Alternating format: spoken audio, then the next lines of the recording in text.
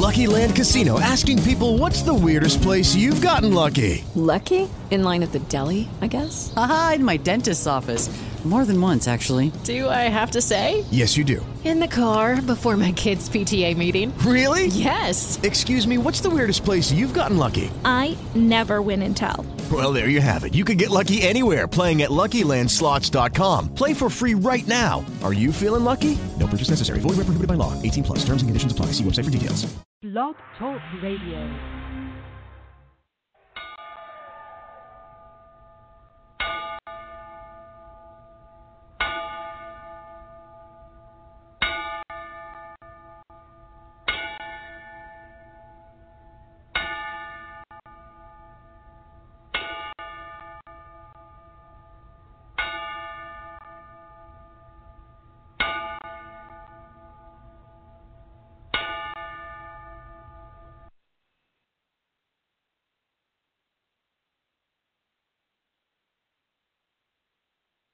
Good evening, ladies and gentlemen. My name is Sadistic Sean David. I have the unfortunate news to deliver the news of the passing of Mr. Wrestling 2, one of the biggest legends that the wrestling world has ever seen. Yeah. Oh my gosh.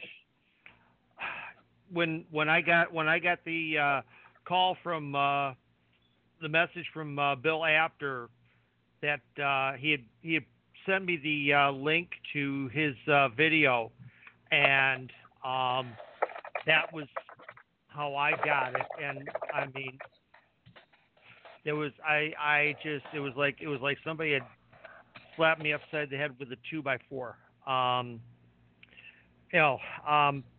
Back when we first got cable in 1980, and not too long after we got it, my dad by accident discovered Georgia Championship Wrestling, and one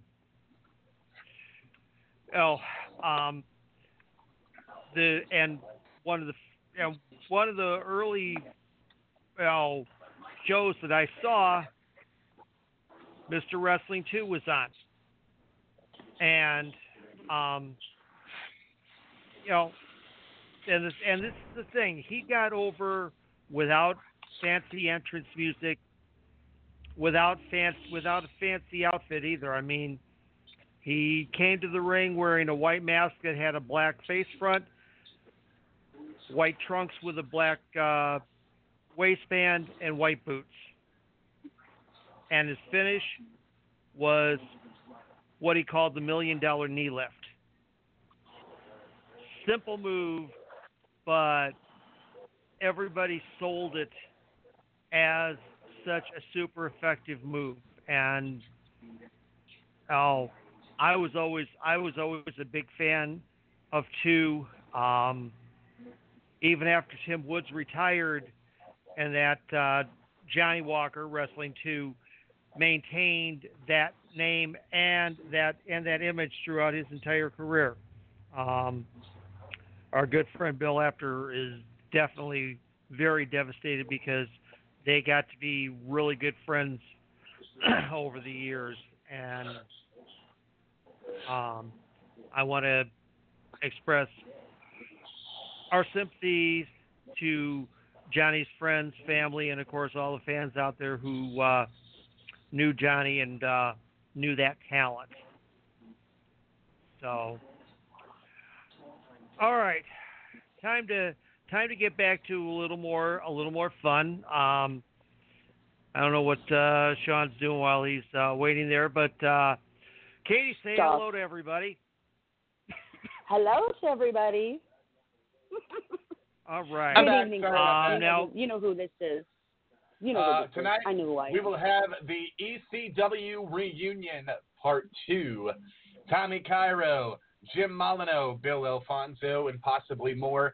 Tonight, we are going to talk about the philosophy of wrestling and what it means.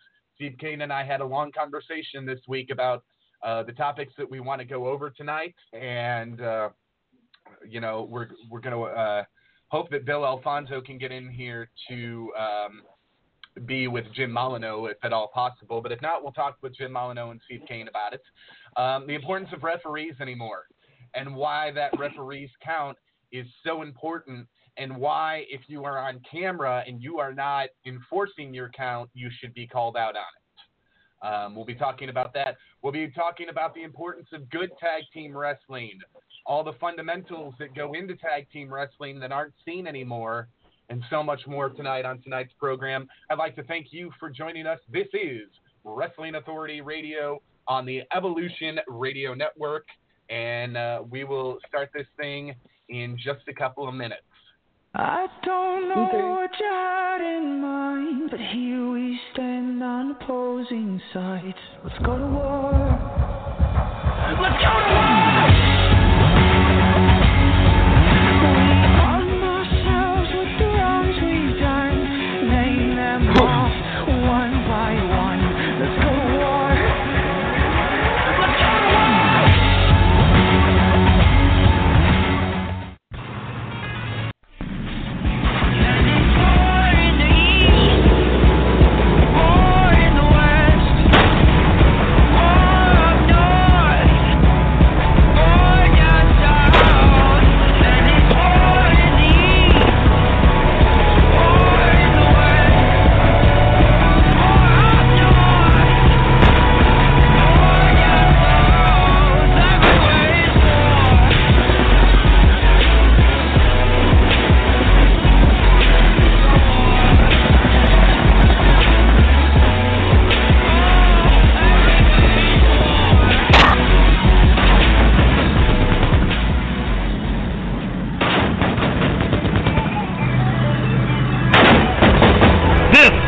is WAR, Wrestling Authority Radio, with your hosts, Chaotic Katie, the Dean of Wrestling Referees, Steve Kane, and Sadistic Sean David. Lock and load, wrestling fans, it's time for WAR!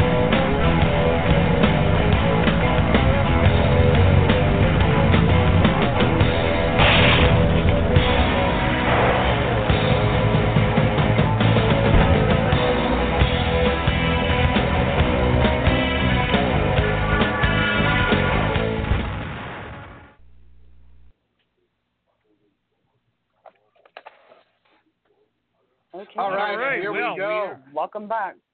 We are going to do this, and we're going to do it right. Ladies and gentlemen, without any further ado, I'd like to welcome ECW Originals, Tommy Cairo and Jim Mollineaux. Hey, what's up, guys? Hey, how are you, welcome guys? back. Thank you. Hey, guys. Thanks for having me back on. Anytime. All right. Hey, Jim, Thanks for coming out. Hey, Tommy, how are you? I haven't talked to you for a week. All right. Me and Jimmy go way back. And the smart assery begins. Yeah. Yeah, we really did talk last week. Yeah, we did. Tommy, you got any news on promoting shows? I know some states are opening back up. Actually, no. I'm working on this celebrity wrestling entertainment project, which I'm hoping to bring Jim Mollineaux in on. But, you know, everybody's apprehensive to set a date, knowing that we don't know when. I mean, they're telling us in limited amounts in New Jersey we'll be able to run some small events. But I heard Matt Tremont, who's a young man that opened up H2O Wrestling here in Williamstown in Jimmy's old building. He's talking about a show. A show coming up this Monday, and it's limited up to, I think, 50 people, and they will be seated 6 feet apart. So, you know, I guess we'll see how that goes. But I know as far as us doing anything at the showboat, you know, I'm reluctant to put too much behind it because it's putting the cart before the horse. You know, we have to wait and see what happens. Yeah, I'm in New Jersey also. Yeah, I'm in New Jersey also, and I've been following it real carefully. And they have listed some numbers for gatherings, for public gatherings in New Jersey. But all the numbers that have been raised are all outdoors. So it's 500. I think now it's at 100 people. Next week it's 250, and I think by 4th of July it's 500 people. Oh God.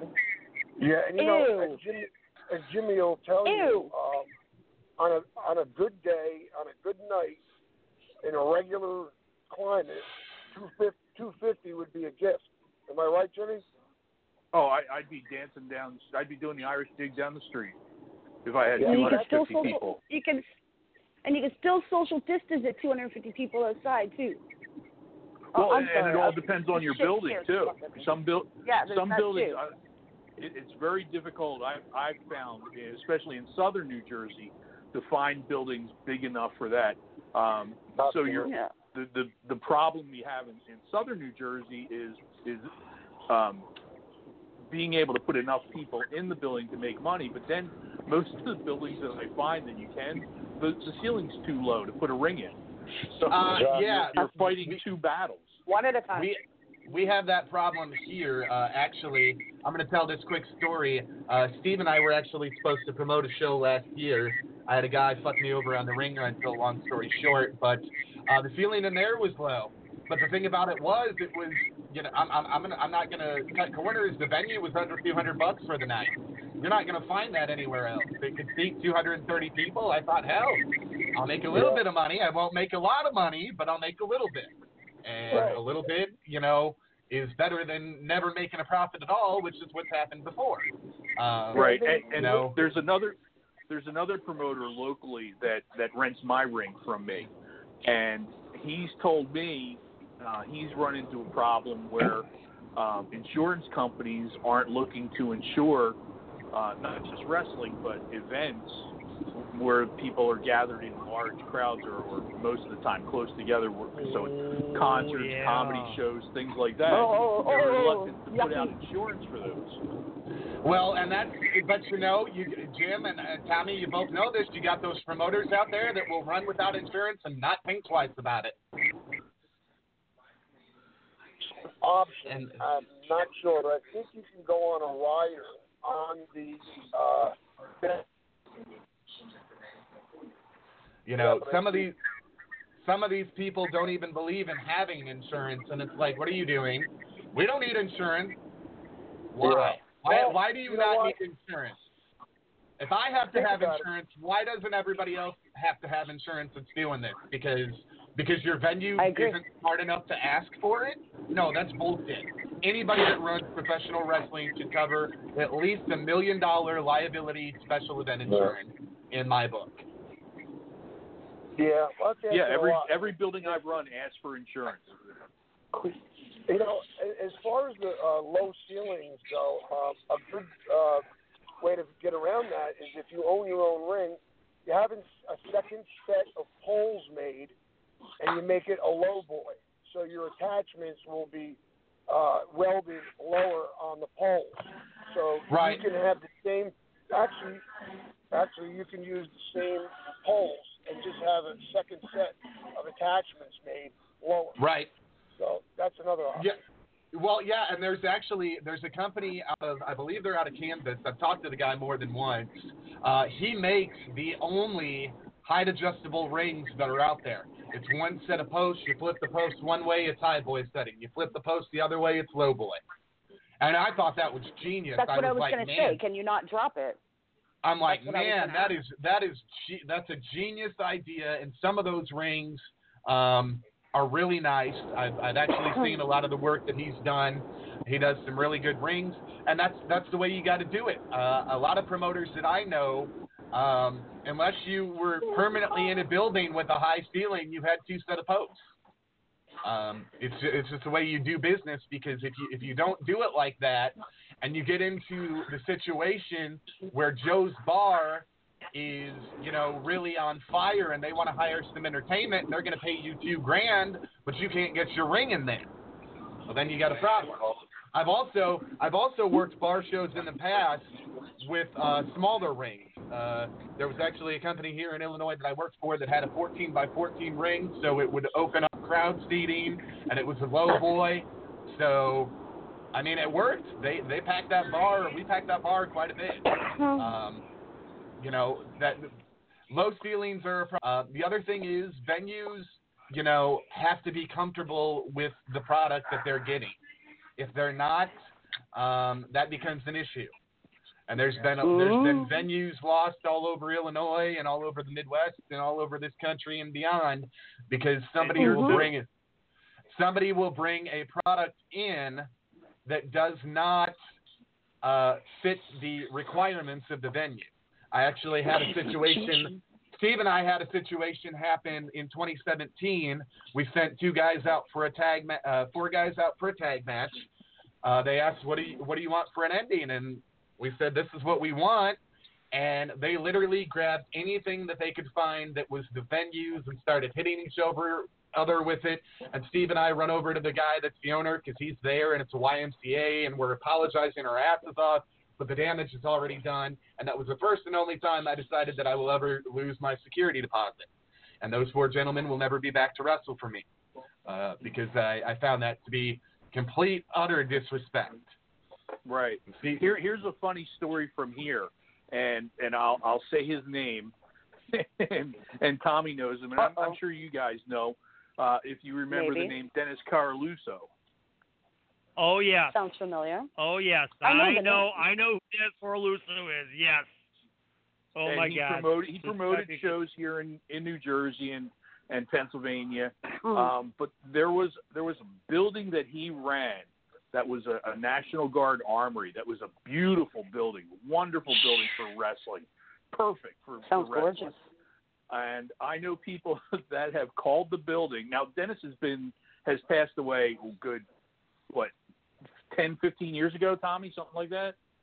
Tommy dropped. He's traveling, so he's kind of in a somewhat dead zone. He'll get back on. Okay. Yeah, he'll come back. So he's passed away good 15 years ago, and I know people who have called that building to ask how much it is to rent the building for a wrestling show, and they said there will be no wrestling shows here. And by the way, tell Dennis Caruso to go F himself. Oh wow! And this is okay, hold on. And I again have to be the designated swear. He told him to go fuck himself, folks. Yeah, you're allowed to swear. It's okay. It's I know that you have worked with the man, but this is a problem that we have with Ian Rotten here in Illinois and even over in Indiana. Oh, Ian has burned so many buildings, and it's hard. There's people that run all over Illinois that have a really hard time, and gotta love them. Game Changer Wrestling, they do have some good stuff, but they're doing some damage to buildings too, and it's making it very hard for promoters that are trying to do family-friendly entertainment to do that. It's right. There was in New Jersey. Why would you shit where you eat? Why would you do that? Well, Katie, you also, and Jim knows this too. Jim knows this too. You also have the promoter out there that'll go, okay, Jim Mollineaux ran Union City, New Jersey on Saturday night, date. So I'm going to book the venue 2 months from now, and I'm going to bring in my shit show, and then when Jim Mollineaux calls the building to book it again, we have a problem. He won't be able to get it. Exactly. Right. I'll give you 2 examples of buildings here in New Jersey. One's a really nice rec center, not too far from me, and it would be perfect because it wouldn't cost me much to get my ring there. And guys have run it, and not that they were doing crazy wrestling, but I think they did something like somebody may have accidentally splattered. Oh no! Here it is. Here's exactly what it was. They hung a poster on the wall. And when they took the poster off, it took some of the paint off, and the building went ballistic. And there's no wrestling around that building anymore. I mean, that's the far extreme ridiculous. But that just sounds like ECW looking for a ran reason. A building. ECW ran a building in Blackwood, New Jersey. It was a CYO, beautiful, beautiful building. Ran it a couple of times. The second time we ran it, there was a guy who helped us out setting up the ring. And he had done it at other venues too, and he had brought his kids with him. So the refreshments and concession was downstairs in the basement.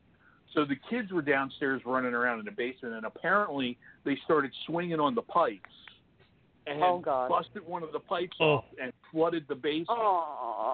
And that was the end of that building being used. Well, yeah.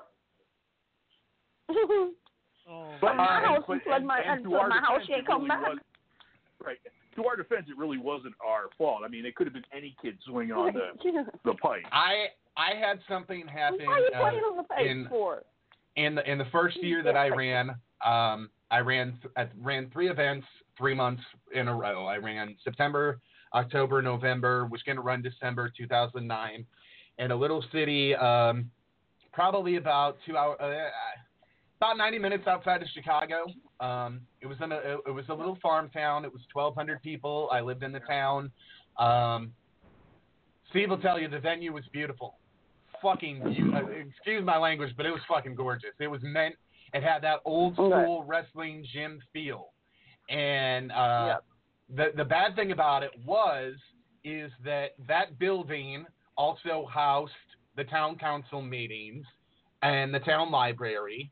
And it had this beautiful gym inside of it, and actually one of the other rooms was used as a church. And then it had the concession stand and everything else.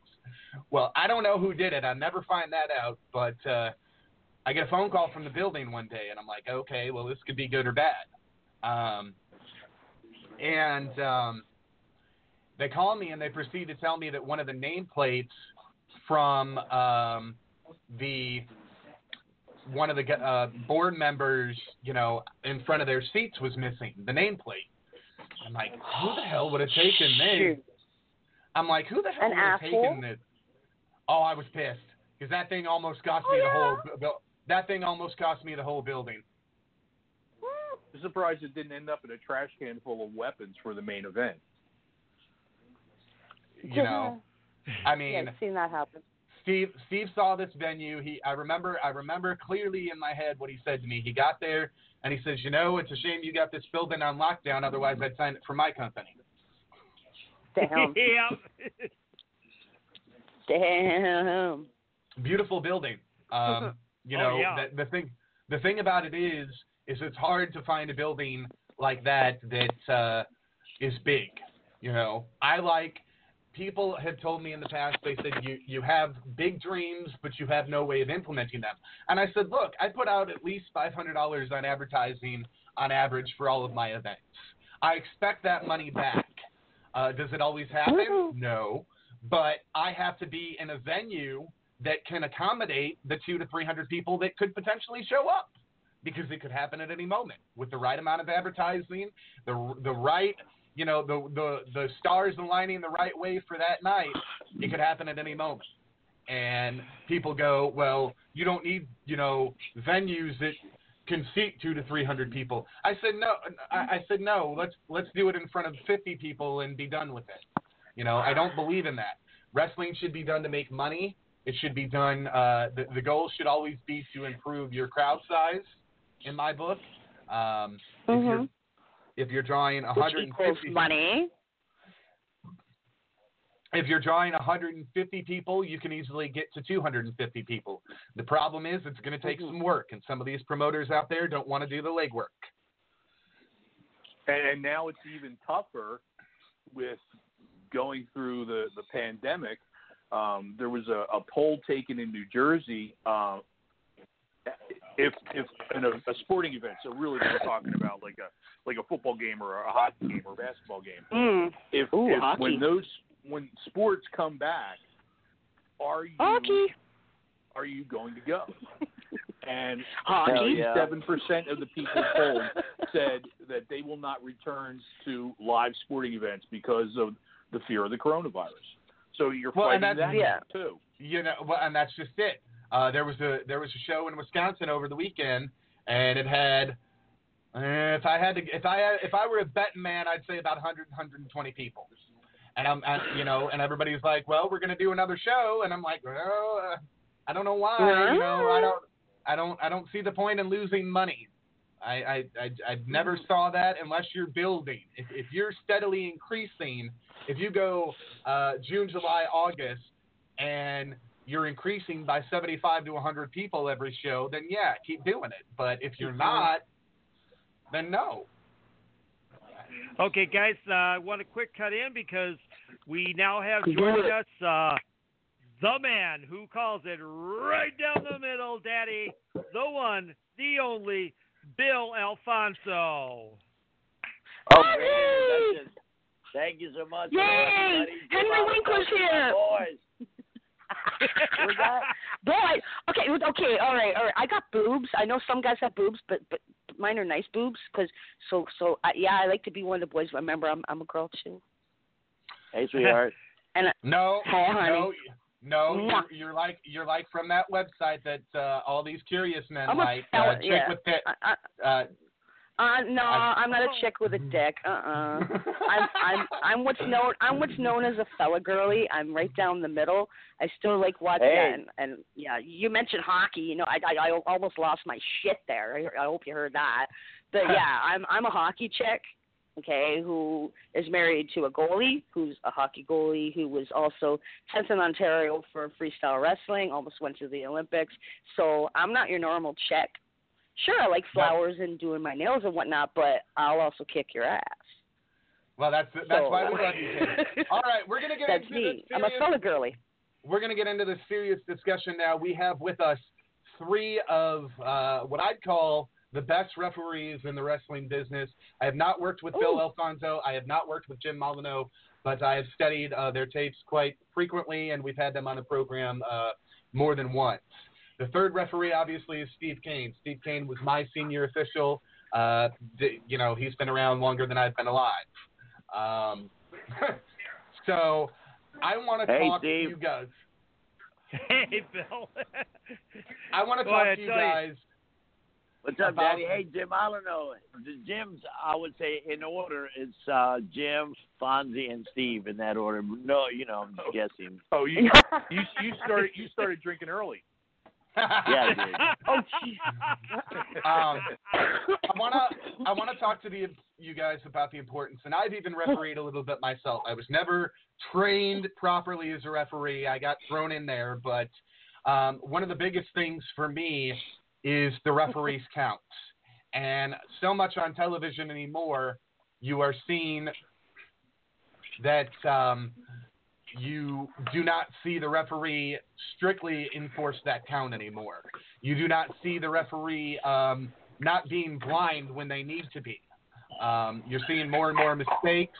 I don't know if we're getting sloppy or what it is, but I want each of you to tell us the importance of enforcing that count. I'll start it off with saying that refereeing in the ring, that's the easy part.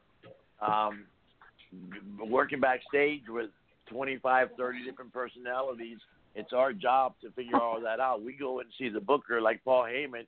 He'll give us a format, and then we got to go spread all the format to everybody that's wrestling. So it's not just what you see in the ring. For me, that's the easy part. I said, damn, I'm going to the ring good and get away from the backstage because it's hectic back there. We're gonna, crazy? Kind of. You know, Jim. Absolutely, yeah. But, in the ring. I've never been back, so. I'm back. Yeah, Tommy's back with us, by the way, guys. Oh, cool. What's up, Fonz? How you doing, buddy? All good, Daddy. Sounds good. Down here in Tampa Bay, you know what I mean? I was thinking. Go ahead, I'm sorry. Doing what? For how many cookies? No, it's all you, Jim. Go ahead.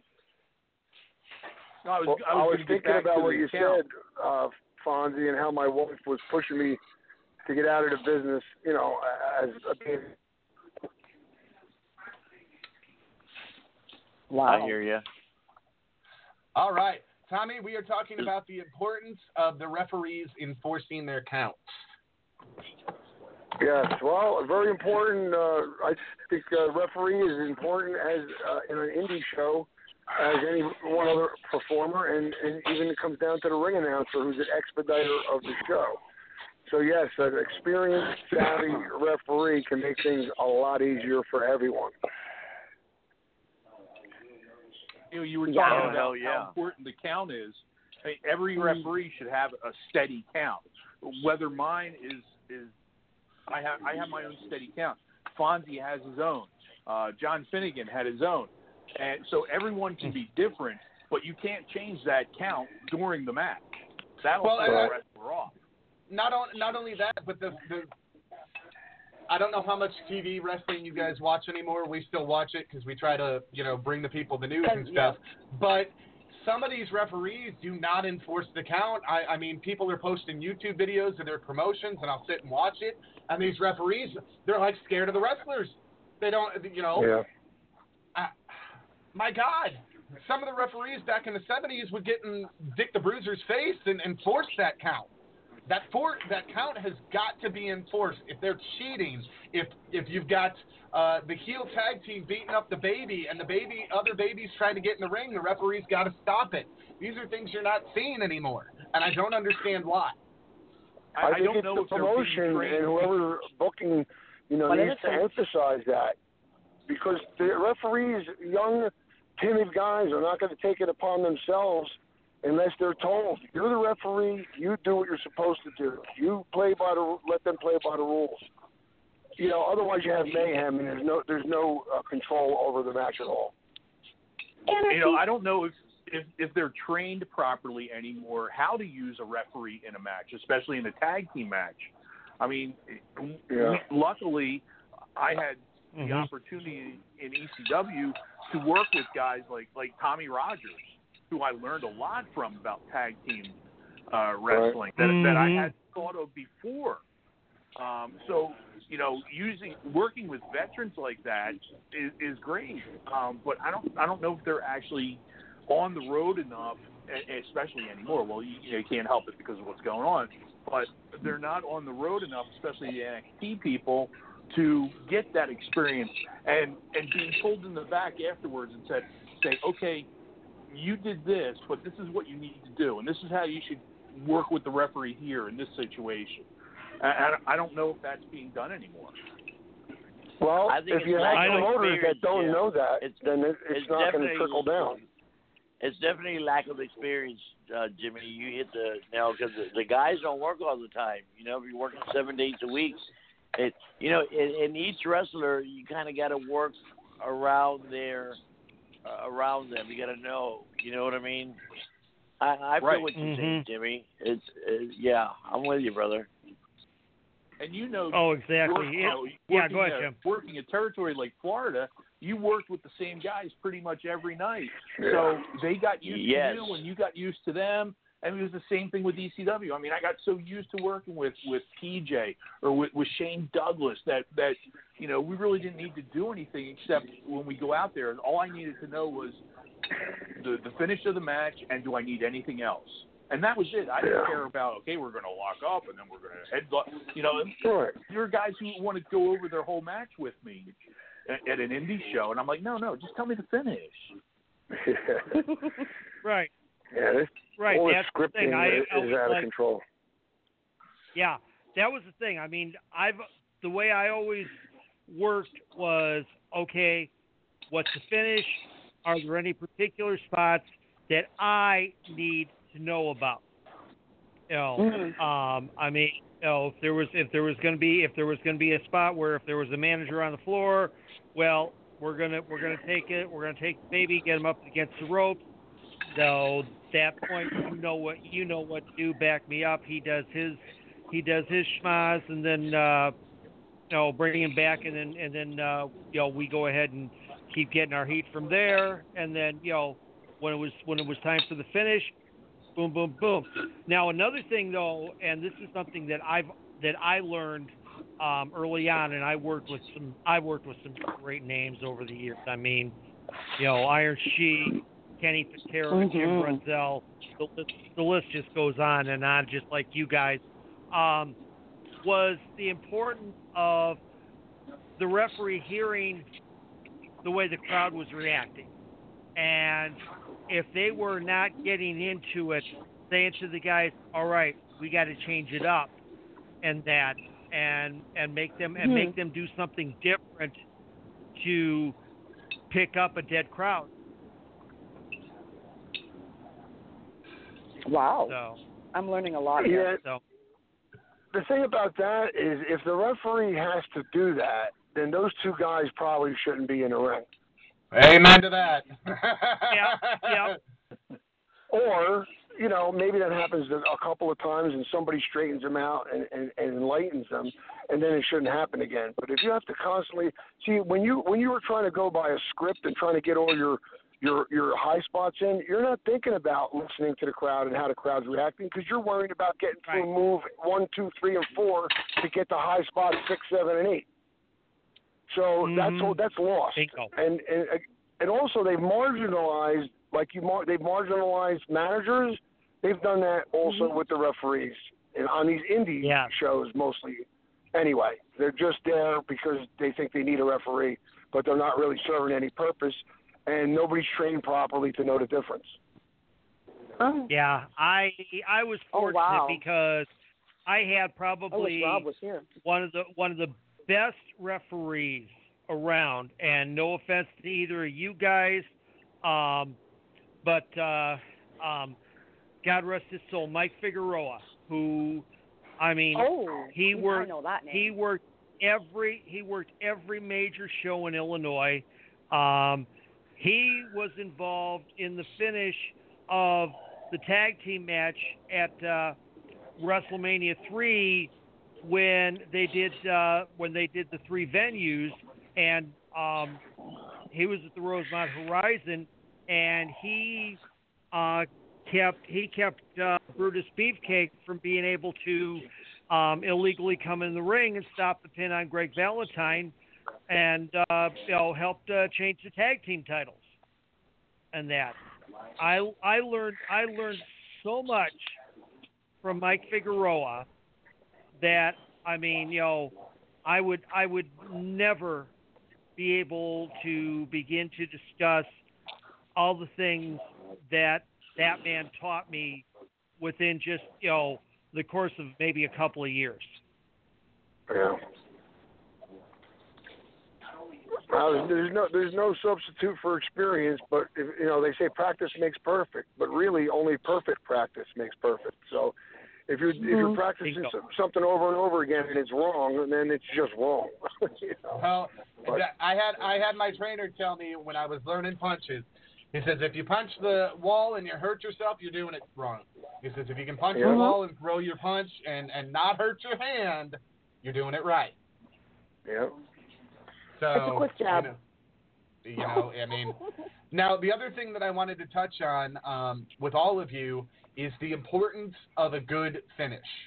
Because anymore, you see 20 million kickouts and probably 10 things that should have been the finish that are not. Mm-hmm. Like, why isn't a diamond cutter a finishing move anymore? Yeah, it's a finishing move, but why do we have to have like 5, 6, 7 RKOs?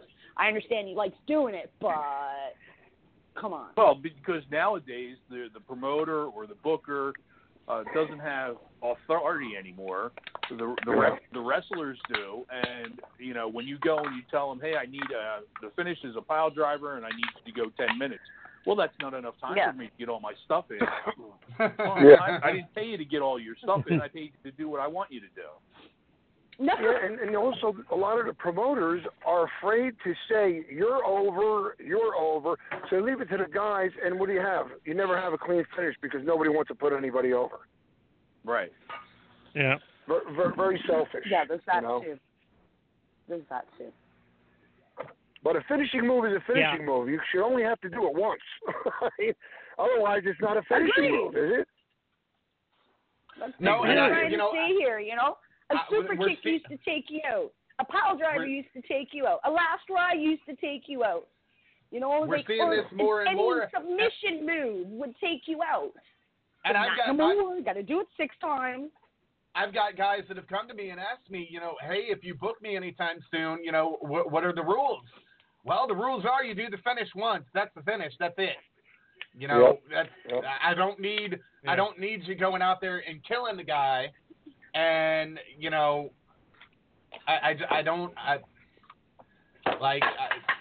is common sense dead in the wrestling business? Because if you got a guy that goes out there and gets pile drive 10 times in one match, and then he's supposed to come back in the main event to work a 6-man later, in the second half of the show, how the hell can I do that now? Yeah, Right. yeah. But Chad needs to put out all his energy. Right. I ran a show last October down toward the Jersey Shore at Stockton University, and every finish was different, and the chair was not brought into the ring until the main event. Yep. Well, that was an old rule. Always, you stay in the ring. Nobody gets color, and we have to know who's getting color, and everybody has to know what everybody else's finishes is, so you don't repeat it. If you got 13 matches, like Frank Goodman used to have. We used to joke, "What match are you?" "I'm 13A." "What are you?" "I'm 16B." Yeah. And if you don't check, there's 5-6 repeats of the same thing in the same show. It's ridiculous. Well, not only that, nowadays You stick that's what I'm trying to say. You're seeing nothing but super kicks.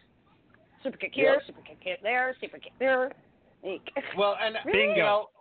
Steve and I got on guys because heels would be like, okay, well, I'm going to use the low blow. I'm going to rake the eyes. I'm like, if he's doing the low blow and he's raking the eyes, you find something else. You're not. Exactly. Right. I've had meetings before the show and, say, okay, everybody has their finishes. Check with each other. Make sure you're not doing the same thing. And I say, anybody doing like a running power bomb for a finish, good. No, if you are, take it out of your match, or even if you're using it in your match, take it out of your match because that's what our champion does. Right? You have to let everybody know where everybody else is. And you also, what doesn't happen anymore is the boys aren't watching the matches. So no, they're back there. The guys later in the show go, well, we can't do that. Let's think of something else. Yeah, exactly. You got to watch what people are doing. Well, that's why I always made sure I had a monitor, run a cable, put an old TV in the back, and this way you don't have 7 guys. Hopefully you'd have guys that want to look out, and they're trying to peek out through the door. You got one head on top of the other looking out the door through the curtain. So I always thought it was make sure you have an old, whatever TV you got laying around, throw a cable on it, send it to the ring, and this way everybody can watch it. And there's no excuse then. Well, weren't you watching the monitor? How did you do the same move that the last guy did? So that's important. Before the monitor, I always like having front row at the curtain. Yep. I think that's all on the promoter. If the promoter doesn't keep track of everything, then that's on him. Well, that's like you know what I mean? Yeah, like sure. Jim Mollineaux, like Jim just said, he ran the show on the shore and only one chair at the end. That's because he said, hey, only one chair at the end. That's his job to, do the show. So Jim does the right thing and everybody listens. So I put it back in the promoters. And some guys make mistakes, but, if a promoter says, hey, don't do that, then they shouldn't do it, Yeah, it's no different than the microphone. Like, if you don't tell these guys on an indie show, every guy wants to grab the mic. Yeah. I got in the back. I'm like, who told you to grab the mic? It's not for you. It's the main event guy or an angle that we've worked out. You don't just indiscriminately, whenever you feel like it, grab the mic. No good. Well, and I also yell at the announcers, too, because my announcers know who's getting the mic and who's not. If you don't have permission to get the mic, the announcer's been told to hold that mic. Don't let it out of your hand. Fonzie said it right. It comes down to the promoter and or the booker to get all this stuff straightened out. And you have to realize you can't be everybody's friend. You're the boss. Nope. You got to make the rules. Right. You've set the finishes. You put in your booker's hand, and that's the way it goes. And guess what? At the end of the show, if you didn't do what you're supposed to do, you might not be coming back. Correct. Period. Exactly. Exactly. Yeah, it's funny, you guys. I don't know if either of you. All right. I don't know if any of you ever watched a film called Card Subject to Change. Absolutely. Yes. No. Yeah. Okay. If you remember the meeting that he holds in the back before the one show, where he says, if you feel like grabbing the mic, don't grab the effing mic. Unless I told you to grab the effing mic, you don't grab the effing mic. And everybody just like sat there, just like, okay, yeah. And that's the thing. I mean, when you talk about finishes, I mean, I always, I've got everything. I do a format. I don't blueprint everything, but it's like, okay, so and so against so and so. You're coming out first.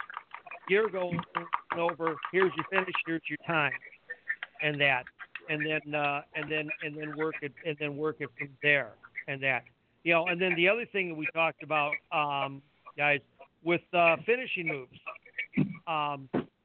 I hark back to, and this is the one that I always use as the big example. When Jake the Snake Roberts was getting ready to move into Bill Watts Mid-South territory, for like at least 3 weeks, there were videos on Mid-South. And then for 3 weeks, all it was that was about the DDT. It was about how long it took the DDT to take effect, how long the person was out after the DDT, and showing cuts of him in the DDT to other people. So by the time he actually arrived in the territory, everybody knew the DDT was his finish. When he hit that on you, boom, that guy was out like a light. It's over. Boom, boom, boom. Out go the lights. And now a DDT is a transitional move. Makes me sick. Yeah. I feel that way about any move where somebody's getting dropped on their head. How is that not a finish? Right. Exactly. If you're getting dropped on your head or you're dropping your head on someone else's head, that should be a finishing move. I have to ask who's seen it and who hasn't, because AEW just had a pay-per-view about a month ago. And the finish of one of the matches was Jon Moxley and Brody Lee going through a stage. Now, Jim, I don't know if you were there the night that Bam Bam and Taz went through the stage or not. Yeah, we were all there. Yep, they were through the ring, yeah. That is the finish. If you go through the stage, that is it. That is the end. Done. They got up, and I'm sitting there, and I'm grinding my teeth and pulling my hair out. Because I'm like, no, you just went through the damn stage. Like, that's it. That's no contest. They went through the stage. They're just like, no, we're tough guys. We're going to keep going. Because honestly, that could, in real life, if that happened, they keep going. At least the boys in my area. And if you go back and look at the Bam Bam Taz matches where they went through the ring and the other one they went through the entranceway, they reached down and pulled the other one out of the hole and either tried to pin him right there or had to drag him back to the ring for the pin. Right. That was Asbury Park, right, Jim? Yes. Through the ring was Asbury Park, yeah. And I think through the entranceway was Chicago? Yes. I think it was Heatwave. Yeah. It was a Heatwave at the Odeum in Villa Park, yes. But Steve and I discussed this. We're like, okay, let's say that we were to eventually have a nice entranceway like that. If two guys go through that thing and one of them's bleeding and they don't come out for at least 10 seconds and the referee's not counting, we got a problem. Because they're out for 10 seconds, the referee is not counting, and, to me, I don't know. I don't know how you guys feel as bookers or Tommy feels about this, but I would have that been the finish, and it would have ended in a no contest. They both went through it. Neither one of them comes out. We go to commercial from the pay-per-view, so you don't see him coming out of the hole, and that's it. Yeah, just wow. It should be. Hey, remember when a sunset flip was a finish? Oh my God! Oh God! Yeah. Absolutely. Oh, and as a little guy, I am not that old. Come on now. I am. Okay. Hold on. What is it?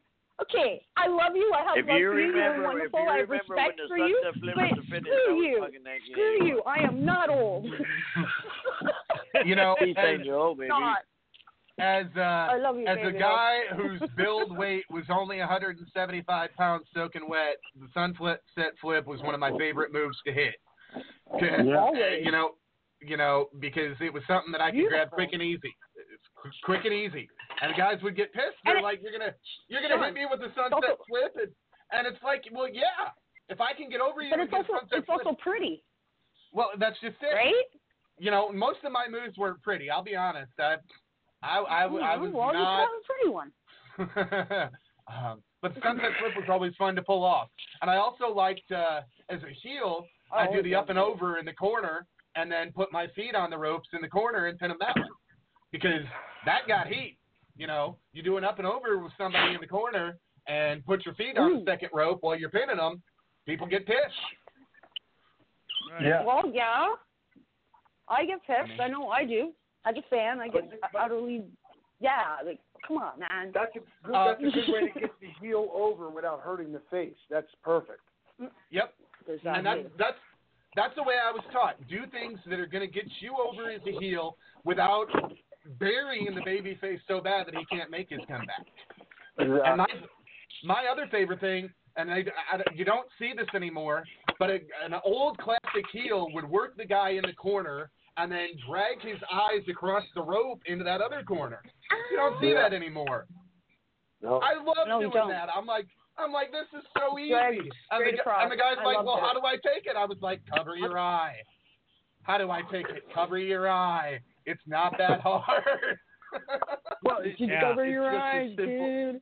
It's just as simple to get heat with if the heel has the face in a headlock, and then he puts his fingers in his mouth and stretches his mouth, and the ref counts 1, 2, and he lets go, and then he grabs his nose and he's pulling on his nose. Ref counts 1, 2, he lets go. Then he puts his fingers in the guy's eyes. 1, 2, he lets go, and then the ref argues with him. I mean, that's building the heat, and it's something simple that nobody does anymore. Gee, simple is safe.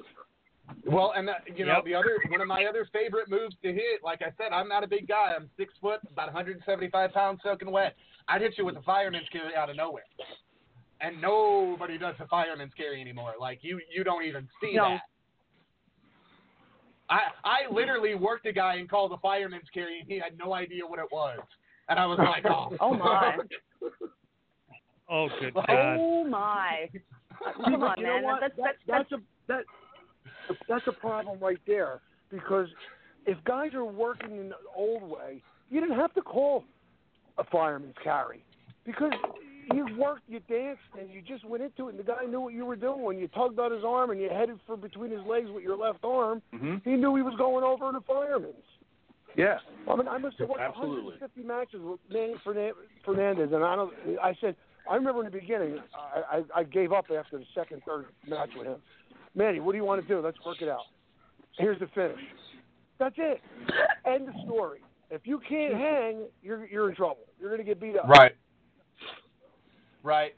Well, and then the other thing that I want to mention, and Tommy and everybody will have feelings about this, but there was a television, it was actually on YouTube on Tuesday night. It was John Moxley against a job guy, and they let this job guy stick around with their champion for 13 minutes. Whoa. That's not right. Yeah. Well, you know what? Even I know that's not right. There's no job guys anymore. Really, there's enhancement talent, but there's no jobbers per se anymore. And what purpose does a jobber serve, really? Because who did you beat up if you threw a guy around and you beat him in 30 seconds? That's true. So, I think the way things are now, it's like every match is semi-competitive. So I give him credit if Moxley beat that guy that much. Good for him, because it only makes him look better if he beat a guy that had some kind of, talent. It's not. It's like, okay, it's like you beat up a 100-pound girl and you're a 300-pound guy. Or what did you beat up a 300-pound girl? What did you accomplish? Well,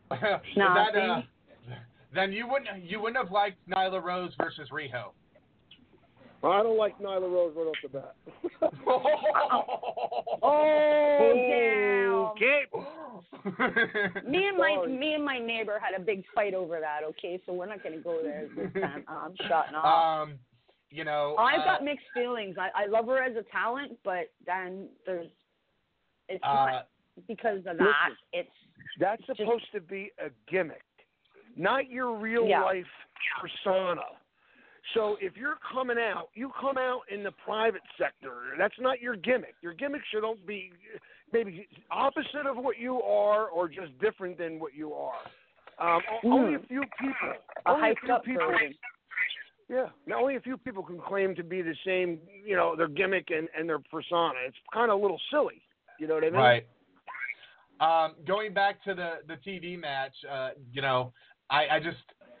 Man, you got to be careful, because your champion has to look competitive, but at the same time, you can't have a guy that nobody knows almost winning on your champion. To me, that's bad taste. Yeah, I guess it depends on who the other guy is. I'm not aware of who the other guy is, so I don't know. Right. Now, you know, we've talked a lot about it. There's so much going on with what's right in the business and what's wrong in the business. And I want to give this update real quick. Paul Heyman has been taken out of the creative team at WWE, and SmackDown and Raw will now both be written by Bruce Pritchard. I don't know what happened with Paul. This news just broke right as we were on the air. Oh, crap. Oh, what a shame. Okay, what did I miss? What? Oh, I think we're about to hear some Paul stories. You totally. How about this? I'll make it simple. F Paul E. You asked me first. I don't have that kind of connection. And guess what? He doesn't even owe me any money. You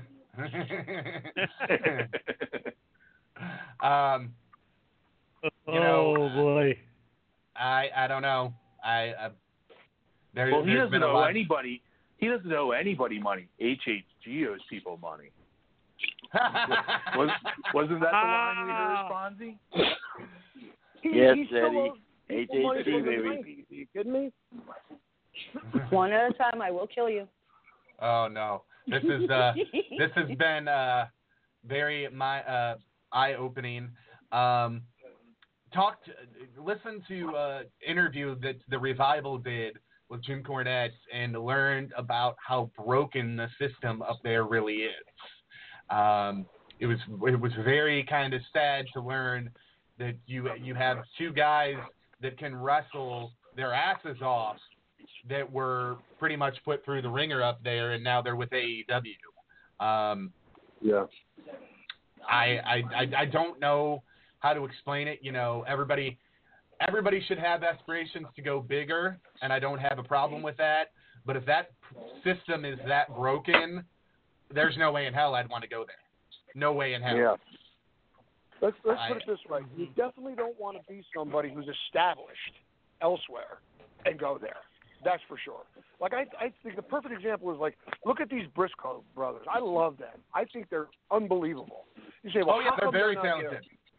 Why aren't they there? Well, I'll tell you what. If they're not there, it's probably because they're smart enough not to go. Right. Because if you're doing all right, you're making some decent money, and your life is intact by having a lighter schedule, you got it made. Because you know what? They're going to go there, and all they're going to do is get beat up or be underutilized and be another waste. You destroy these guys. So I'm glad that guys like that are smart enough to say, hey, listen, the grass isn't always greener on the other side, especially in this climate, because we don't know what doing business in the wrestling business is going to be like going forward after this COVID. Mm-hmm. So true. So true. You know, I mean, it's like, I've worked in front of crowds of few thousand. I've worked in front of crowds of like 20 and that. It's the next time that I run, what am I gonna be allowed to have in terms of an audience? And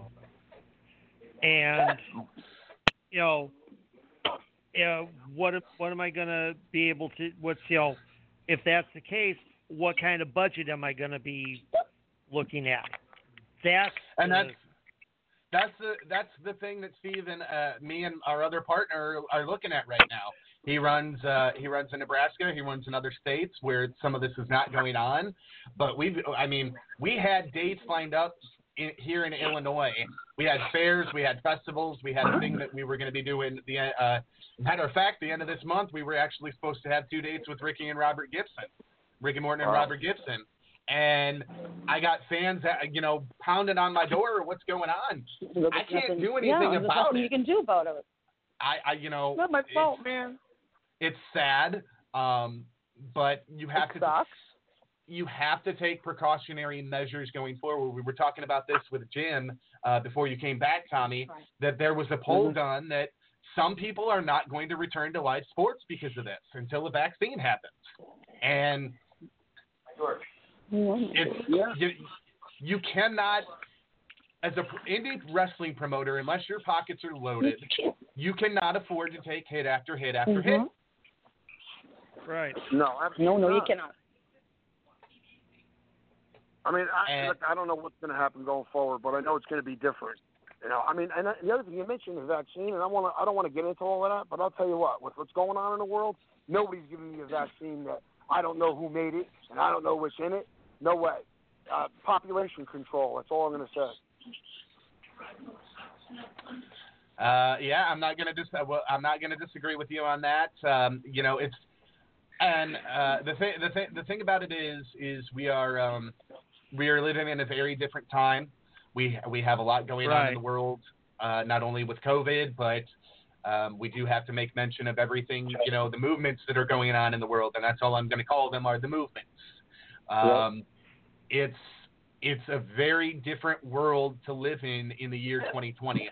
I think a promoter like Sam Munchnick, who was a legend, would be perplexed at how to go forward in 2020 if he were still alive, or let's say he had a son and his son was promoting.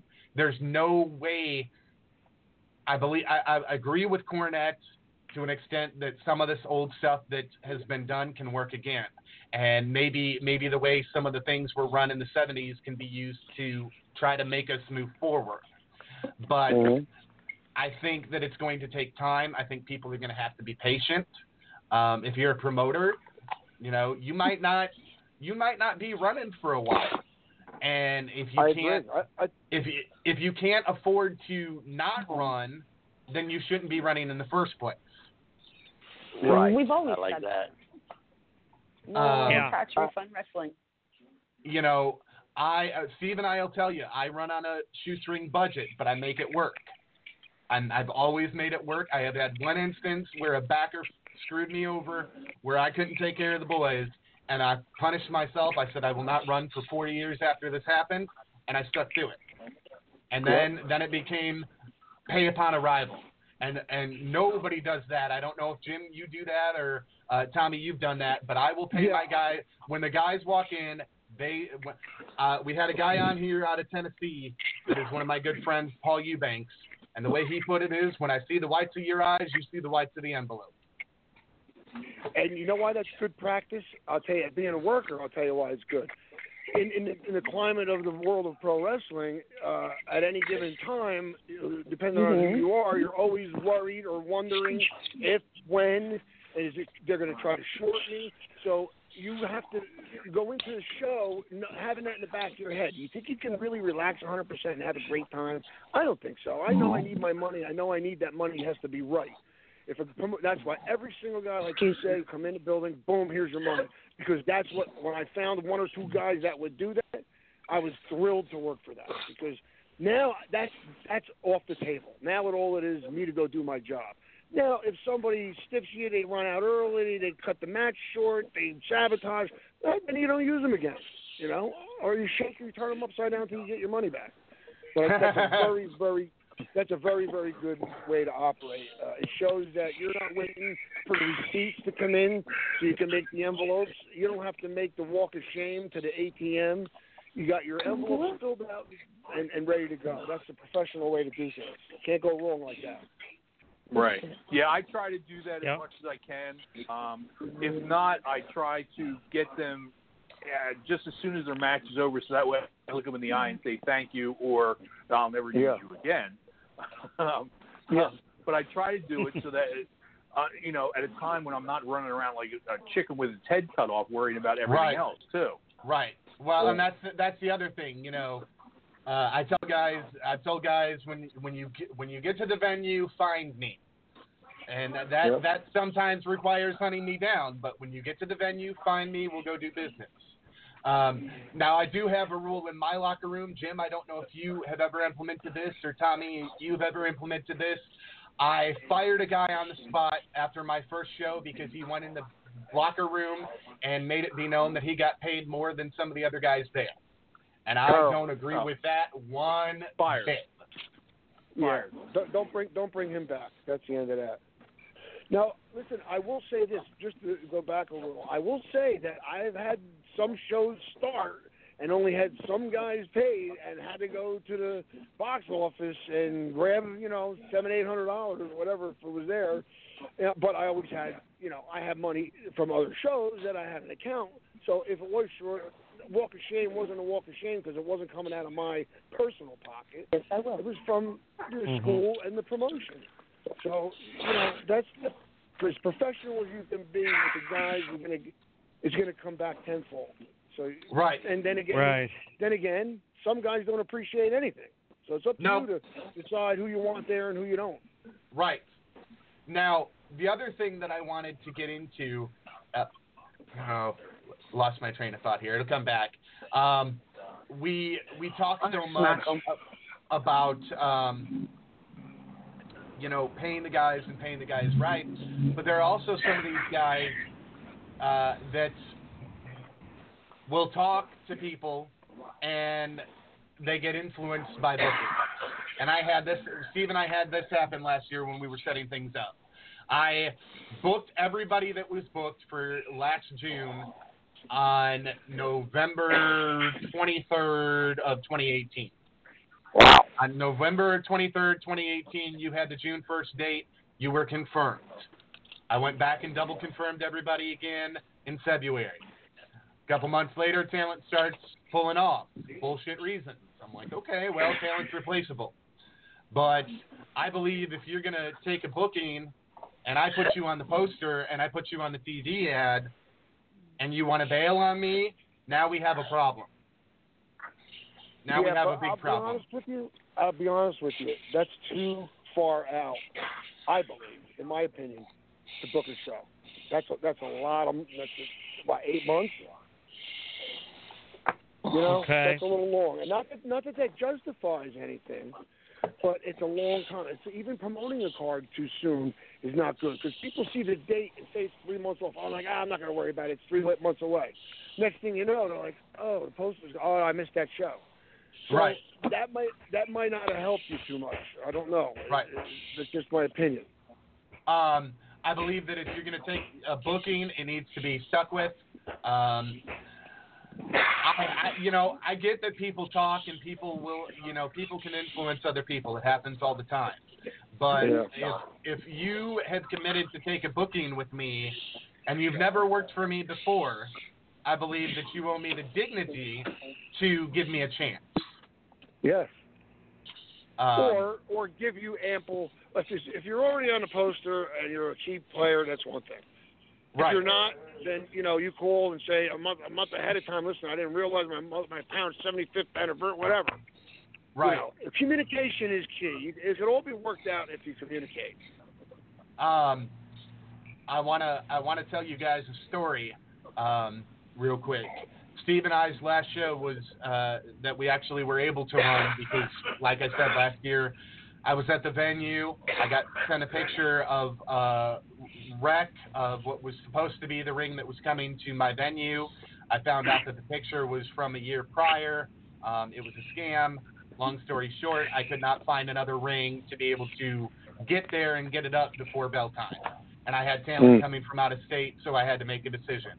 I was not going to get all the talent there and then go, hey, I have no ring. No, that's irresponsible. Yeah. We're gonna do freestyle and submission wrestling in the middle of the floor. Yeah, that's what we're gonna do just now. Oh, I know a promoter that did that. They went to the local high school and said, we need your mats for the night, and had the guys work on mats. Yeah, it's been done. No doubt about it.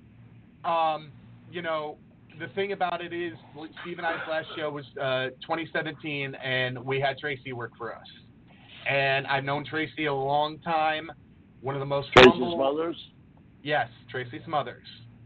One of the most humble, genuine, kindest men you will ever meet in your life. Would go out of his way for anybody. He actually had a school here for a little while. It lasted about a year and a half, where he was training guys, and guys got to learn from him. But I'll tell you what, Tracy didn't take any bullshit. And, you know, you guys know... either. No, you don't want to piss Paul off, as we got to call him. You don't want to piss off the old man. He was so nice. He put over talent that, you know, he didn't have to put over. And the thing about that is, I would book a guy like Tracy Smothers any day of the week, and here's why. Because these young guys that are out there today do not have a guy like that taking them under their wing and teaching them the right way to do business. Exactly. You don't have that. And Tracy would work with any kid that was there, whether they were 5 years experience or 2 years, or 2 weeks. That's the way it was. I loved working with him. I'm hoping he's doing okay. It's been a while since we've talked. You have to have somebody like that you can bring in. And the thing about it is, Tracy did me a favor that night. I won't tell you. I will not disclose how much he came into me for, but when he gave me the prize, I almost cried. I said, I can't do this to you. And he says, this is all I want. You've been good to me. Pay me this, and we'll call it even. That's awesome. You have to appreciate guys like that too. There are promoters that will take advantage of somebody like that. Yeah, exactly. Well, it'd be pretty stupid to do that. Steve, we're talking about these old guys can shoot. Steve, we're talking about when we had Tracy Smothers in for us. I was telling them about when he was in for us in 2017. Hello, Steve? Where's Steve at? We lost him? Steve came. Hello. Oh, Steve. Okay, there we go. I didn't have. I somehow had my mic mute switch flipped. So Tracy. Oh my gosh, I love Tracy to death. I've known Tracy. Yeah, me too. Some of my earliest years in the business.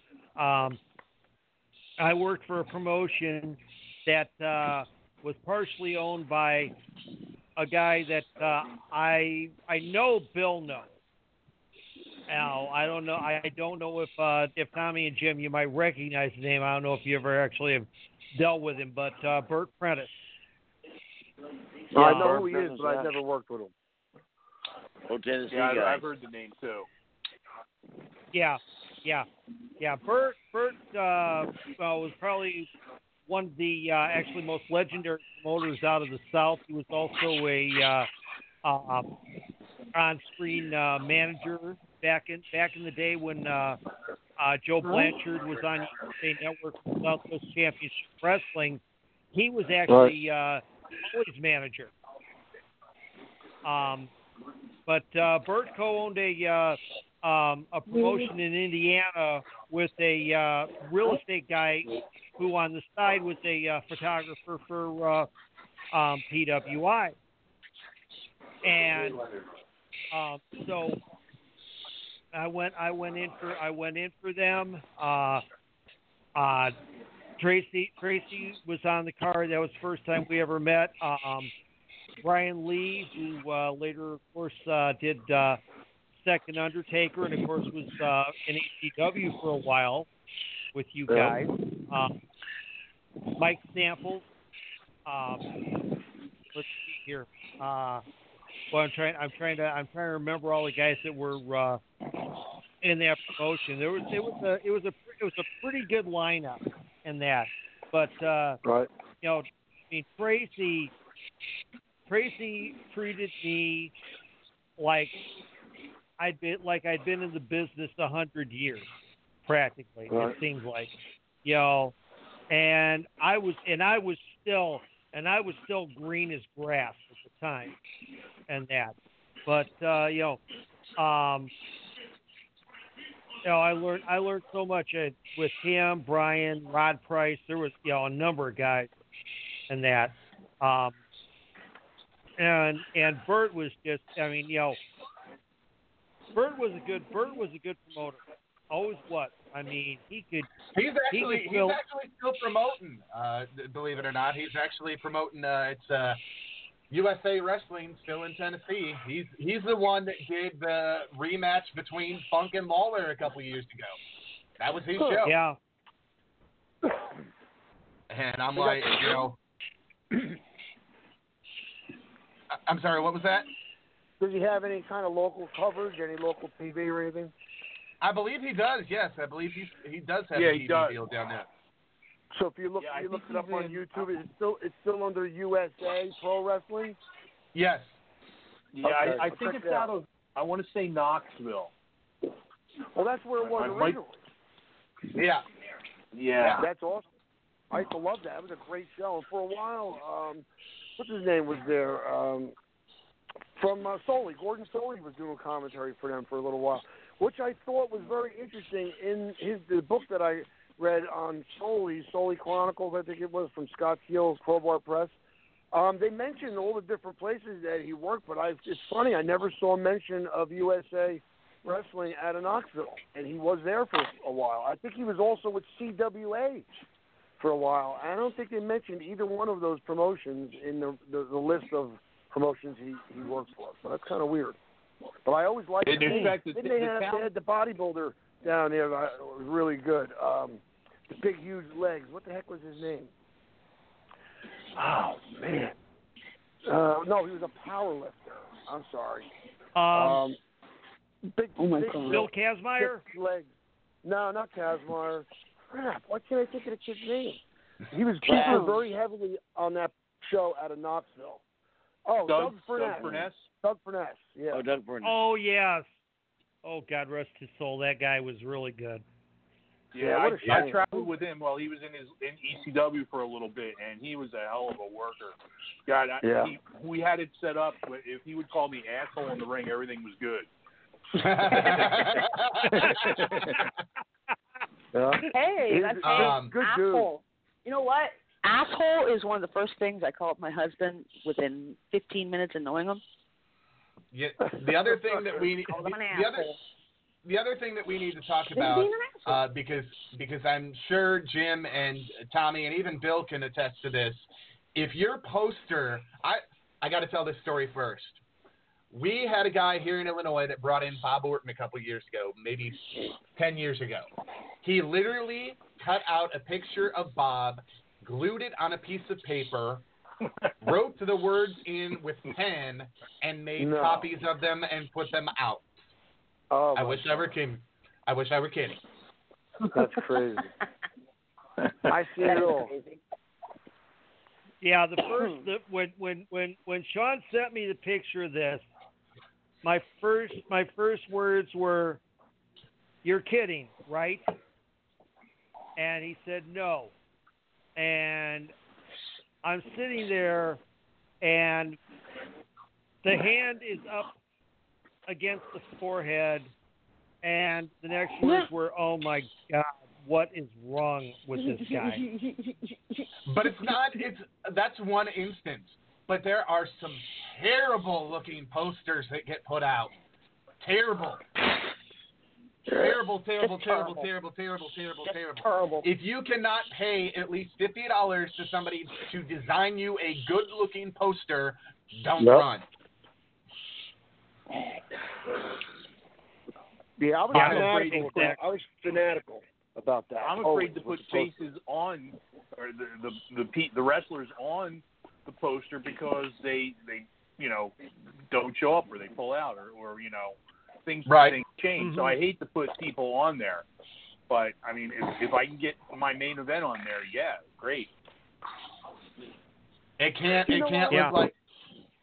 You know what, Jim? That's really what it should be. You see these posters today? They got 75 people on the poster. Exactly. Right. Giant collage of faces. I mean, come on. That's a little ridiculous. Yeah. I limited my last poster. Let me pull it up here so I can get a good look at it. I want to see it. Yeah. Let me see your poster. When I worked Lucha, that's what they do. They put the entire card, referees, ring announcers, so on and so forth on those posters, and that. While hey, it's a great ego rub as a rep to get your face on a poster. No, I guess you don't have to have these posters. I'll tell you the upside to that. Here's the upside. They're smart. They're smart. You know why? Unlike most of us, their people support them. So you want people to come out, you put everybody's picture on there because guess what? Even a referee's going to have 8 people because that's how they are. Right. The Lucha, that's true. The Lucha crowd. I have my fans. Big. I'll admit it. Jim, you wanted to say something. One at a time. I was just going to say, while you were looking up your poster, I looked up Burt Prentice's promotion. They run out of Jackson, Tennessee, which is about 90 miles outside of Memphis. Okay. I'll look that up. Okay. My last poster, Steve and I, that Steve and I had 3 of our main talents. 2 were our main event, and then there was one other guy that was a main talent from around here, and then my 2 girls. And that was it. 5 people on the poster. Yeah. Oh, excuse me. And it looked like $1 million. Yep. Yeah, that's the way it should. It does look good. You can't. I mean, you could look. And here's the other thing that you guys like, and I know you'll all appreciate. At the top of the poster, in big, big letters, it says wrestling. Thank you. Wrestling.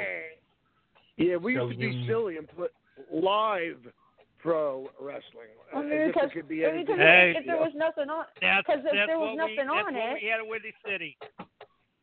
Because seriously, if you look at this poster, okay, I'm gonna get rude, so get ready. Don't drink nothing. If you were to look at this poster with no rating on it, you'd think it was for a porno. I'm sorry. You would. Because because you got your oiled up beefcakes in the center, right? And then you got this cutie over here and this cutie over here on the right, and you know what they're gonna do. But then it says wrestling. Okay, it's not fun. Hey, that sells. I'm sorry. And I don't know where that came from. That's why on my posters I make sure that the words family friendly are on every poster. That's the other thing.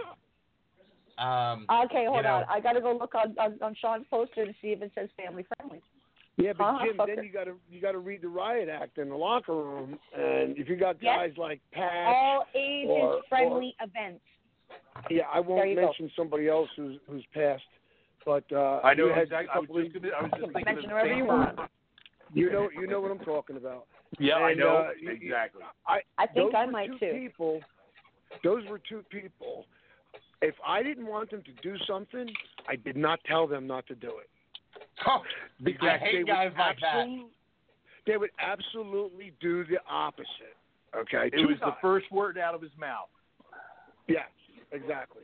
So, but that being said, if you're going to have that on your poster, aside from guys like that, everybody has to know that it says it on there, and keep that in mind when you're out there, and don't lose your cool with some fan or call some kid something you shouldn't call them, because we're saying it's family friendly, and we're going to lose people that aren't going to come back because you said it was family friendly, and this guy's dropping the F-bomb on my 8-year-old kid. So, right. Yeah, and I tell you what, I got to use it. I will fire a motherfucker on the spot over that. I've done it. Yep. Steve has literally taken guys in the corner and screamed in their face over stuff like this. I don't play around when it comes to that. I will not do it. The other thing that I had to learn to curb was some of the violence. I don't mind blood, but I am not Ian Rotten by any means. I don't believe in doing blood for the sake of blood. I actually had a long conversation with Sir Mo on here a couple years ago where we came to the decision that no wrestling match needs blood because there's other ways around it. Yep. Yeah, just blood for the sake of blood. I mean, it doesn't make any sense. I remember working with Uncle Ivan, and he would be so preoccupied with when we were going to do the blade job. And are you ready? And you get ready. And I'm like, dude, we're working here. We're doing a 4-corner double dog collar chain match. We got plenty of time. Let's get in the ring first before you gig. You know what I mean? Would you hit your head on the way in? What happened? So, what are you? No, my personal favorite is what are you new? Yeah, that's my personal favorite. Are and you listen, new? Lou Albano would cut I his love that hand on the way to the ring. I did say this last week. He cut a curl off his hair and landed. It was laying on his chest. He cut right through the curl that hung on his forehead. But Lou, oh my! You didn't even get in the ring yet. This is the truth. I mean, he was absolutely nuts that way. I mean, nobody. He was the first one. He started with the piercings and all that stuff. Nobody did that back then. He was putting pins in safety pins in his face. He had elastic bands in his face. Right. He cut his forehead was an absolute mess. And to prove the point, 90% of those scars on his head were not necessary and didn't accomplish anything. Some guys actually have a sickness about that. A lot of guys have that. And that's their main concern is when I'm going to get I got enough. Can I try to get more? I mean, it's silly. It really is. I did it plenty of times, but I was smart. I always made the right blade. I was told how to do it properly. I always cleaned it up and kept it clean, and I didn't do it every time I went out there. Because let's face it, what are you going to do in the afterlife? What are you going to do in the afterlife? You're going to sell cars with a forehead that looks like a friggin' road mat? Well, and that's the way some of these guys are, man. I will be honest with you, Katie, and Steve, and everybody else here. I gigged one time. I had the promoter come to me. There was a carload of guys that did not make it, and he says, I need you to fill in. And I said, I'm here. What do you need me to do? And he says, well, tonight you're going to bleed. I'm like, I don't know that I want to do that. He's like, I'm increasing your pay. I'm like, okay, well. Okay. Like I still don't know that I want to do that. I was like, I really haven't been walked through this. And he took 7 minutes and showed me how to do it. And I went out there and put the thing under my wrist tape and went out there and went out to the ring and did the spot and did it and cleaned it up. And, I mean, if the situation calls for it, great. But some of these guys go out there and there was a thing a couple years ago, I don't know if anybody saw, but they were actually sticking needles in each other. And I'm going, I lost my. Are we talking like straight pins or hat pins or what kind of needles are we talking about here? Photos. They're very disturbing. I mean, they're using empty needles and putting it through each other's mouth and. I saw somebody come in the locker room. Serious visual. I saw somebody come in the locker room and hit somebody with a syringe in the shoulder right through the shirt of New Bane. Yep. That's a little crazy. Well, you know whatever the fiber was from that shirt is now in your shoulder. You know what I mean? Yeah. Well, and I'm not even talking guys who are hitting each other with drugs. They're doing a hardcore match, and now we're pulling out hypodermic needles to friggin' stick in each other. And I'm going. Not only is Jim Cornette losing his mind, but I'm sitting here going, you couldn't pay me enough to do this. Like, if this is what wrestling, no.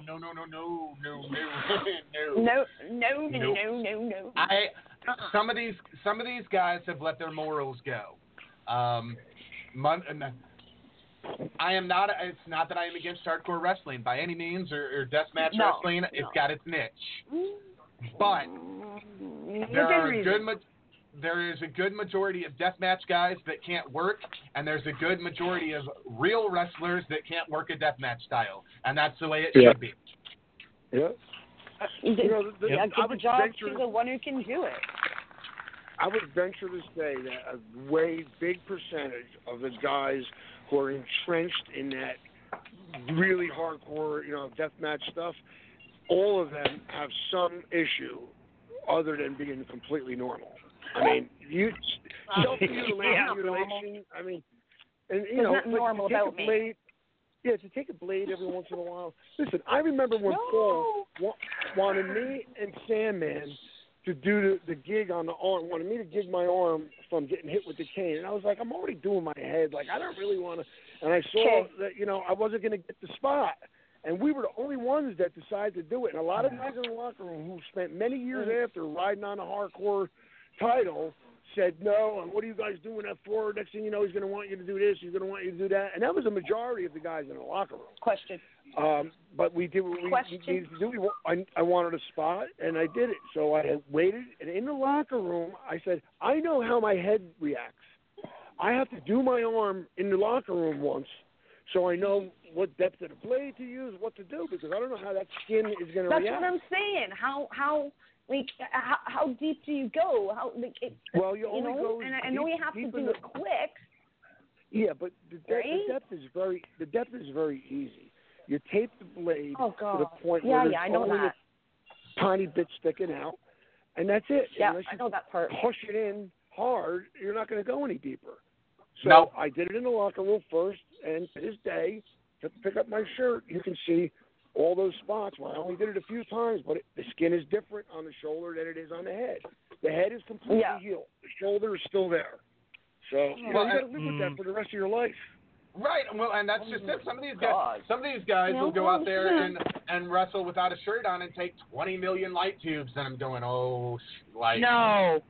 What if that shit goes in your eyes? I think they should give you goggles. I know it will. Well, here's the thing that we have not talked about ever. Wait, I have one last thing. I have one more thing, boss. Yeah. Just one more thing. And then you look at Abdullah the Butcher's head, and it's deep-ass fork marks, slices, dices, meat tenderizer. Yeah. I don't know. It's just like you look at his head, and that don't look like no head. That looks fucked. Like especially when we were watching Dark Side of the Ring, we got to see him a little bit, and you can see the deep ass scars. And my husband has told me the man would fork himself repeatedly. I'm just like, oh my god. Carlos Colon is another one. See, I always thought I would go side left to right rather than up and down because your wrinkles will be side to side. You go up and down. There's no way that's ever going to be hidden. Well, Carlos Colon apparently went both ways. He's got a checkerboard forehead. Oh, good God. He went. Yeah. Well, look at Flair's head. Left and right. I mean, seriously, I've described his head that it looks like a map of the interstate. Oh, I was always now, granted, my hairline is receding now, but I was always taught to cut in the beginning of the hairline. It'll bleed. It'll cover your face. Your hairline will cover it up real nice. Yeah, and you're a blonde. And you're a blonde, Sean. And you're a blonde. So blonde and blood look really, really good together. I tell you straight up, my favorite ever to see with the Crimson mask has got to be Flair. Because when that cocksucker bled, he bled. He bled. Sid Vicious too. He bled good too. You know. Getting back to the light bulb. I got a little juice with Beulah. You did not get a little bit of juice. You needed a damn blood transfusion when that thing was over. Yeah. All right. I need an education real quick about that. What happened? Katie, I will send you the match on YouTube. It is very graphic. All right. It's Bill Alfonso versus Beulah McGillicuddy in the Saga feud. I know who Beulah is. Tore up ECW back in the day. No, you did not lose a little bit of blood, Bill. You needed a damn blood transfusion. We've heard the stories about that. Is that for real? A little crazy. Okay, hey Jim, who refereed that match? You remember? It wasn't you. No, it wasn't me because I know I came out to help clean people out of there. Who was that? The referee? I can't recall. I would, of course not. How would you? At that time, I would say it was either John or Pee Wee, unless Jeff Jones did it as part of. No, Jeff Jones. No. Okay, wasn't him. I wasn't sure if he was doing that part of that angle yet. So I would say it was either Pee Wee or John. And I'm going to say John. I seem to remember John and I having quite a discussion about the match. How he was like, "Oh my God, how do we get out of this?" But I want to talk to something with all you guys about the light tubes because I won't allow them. I've had guys, bring them in their trunk, and I'm like, nope. Why? Because it's got a couple of reasons. It's got a poisonous gas in it that you should not be inhaling, that cannot be taken out of it. And the other thing, quick story, speaking of lower ceiling venues, in the 1-year anniversary of the company me and my brother started with, we were sitting front row. It was me and his girlfriend at the time and him, and they happened to hit a fluorescent light tube above the ring. Piece of that ended up in my brother's girlfriend's eye. Yeah, I remember you saying that. I will never, ever allow light tubes. I don't agree with it. I don't think it needs to be done. I think it's senseless. Some of the stuff these guys are doing, man, I'm like, man, I got mad respect that you're that tough, and you'll have my respect till the end of the world, but you don't need to put your body through that to get over to an audience. No, There's other ways around it. And who's buying those bulbs? That's what I want to know. I want to get stock in them. Stock at Home Depot. But when I had my building and rented it out to other companies, I told them no light tubes, and they would go, "Oh, why not?" They would get upset. They would get mad at me, and I'm like, "No, because one, I have to clean it up. Two, if it doesn't get cleaned up properly, we train here, we put our own shows on, and we have kids' birthday parties where the kids get in the ring, and God forbid a kid gets cut later on down, 2 weeks later." Clever. Because it wasn't cleaned up properly. Yeah, no way. You can't say family friendly if you use light bulbs, right, John? No. Right. No, and I had to learn this myself. Steve and I were promoting, and we have these guys in a feud that would, they came to me and they're like, "We'll do anything you want." I'm like, "Well, what have you done?" And they're like, "We've done hardcore." And I'm like, "Okay, well, let's see what you can do." And I put him on the first show, and it got over. And we put him in an angle, and Steve and I were like, what can we do that'll look good that will not be them killing each other? And Steve and I came up with it. Fans bring the leather straps. It's simple. It will get the message across. You can do it in a safe way. You make them tear their shirts off and whip each other with it, and they'll take home the wealth, but they're getting a good payday for it. And people don't do stipulations like that anymore. Let's go out there and have I want to put you through, everything that I can instead of working smart. Because if you go back and look at some of the classic leather strap matches or anything like that, bull rope matches, it got over. And the guys didn't kill each other. No, it's easy. Very easy. But really the definition of hardcore and not death match, just plain little hardcore, is what Cousin Luke used to bring me in, asking me and I need you guys to move a little furniture. You move a little furniture, maybe one guy gets a little collar. You're outside the ring a little bit. Don't get too close to the fans, and pick a dead corner of the grandstand and walk the guy up there, walk him back down, stay out of the crowd. That's your hardcore match, and that's the easiest thing to do. There's no real, skill to that. It's just you got to be smart, you got to be careful, and you're not killing, like you said, you're not killing yourself. Yeah, well, and that's just it. Nobody's losing an eye. I had people that have come to me and be like, "Well, you don't ask me to work like that," and I said, "No, and I won't. I'm not that type of individual. I am not Ian Rotten. I will not ask you to walk through hot goals for me.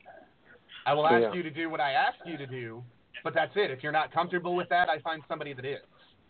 And that's another thing that a lot of promoters get pissy about. They're like, well, he doesn't want to do this. And Steve and I'm going to tell this story. Steve and I ripped on a promotion a year or two ago because they ripped the ring apart. They're literally ripping the ring apart. Yeah.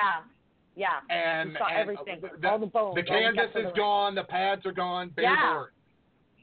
I'm like, what the hell are you doing?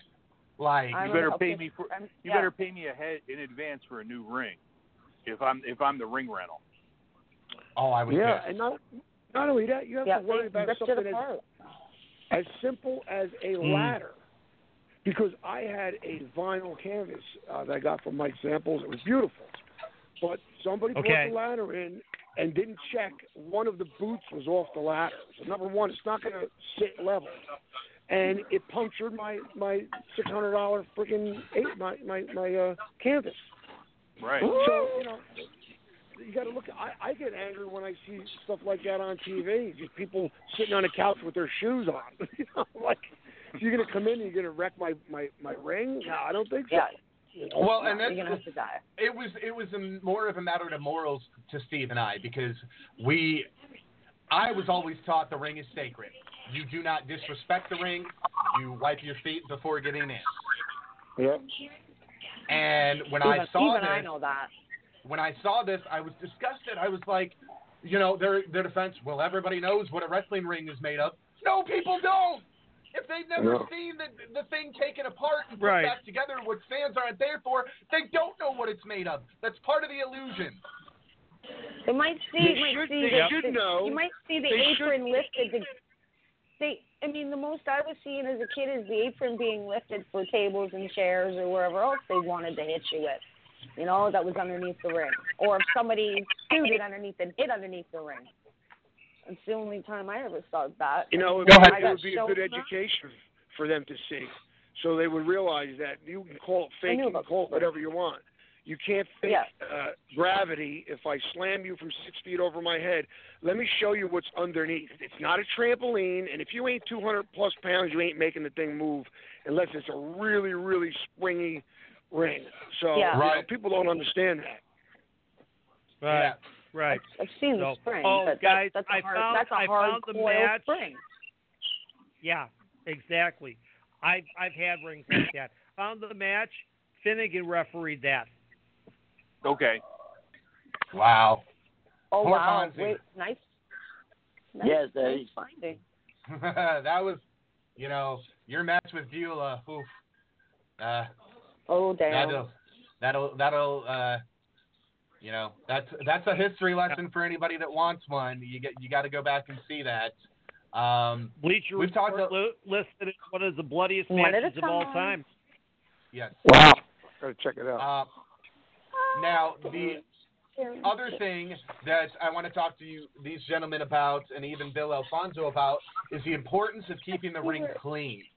Because some of these promoters, oh my God. I walked into a venue one time, and I literally walked in and had to walk back out because it stunk so bad. And I was like, what the hell is that smell? And as I started to walk closer to the ring, I was like, oh my God, no. Like, no. That's why I love the heavy duty vinyl. It really, I think it's awesome. You just get hot water and a new mop head every time. You cannot. You know how almost impossible it is to get. Jimmy, I don't know. When's the last time you had your canvas done, and who did it for you? Did you get it steam cleaned? No, we've done it ourselves. When I had the school, we did it ourselves. Now the one that I have now, I haven't cleaned yet because it's fairly new. But it's been sitting in storage for 3 months, so I'm going to have to clean it. Yeah. That's a tough thing to do, man. That's why, like the vinyl, it's so much easier. It doesn't retain anything.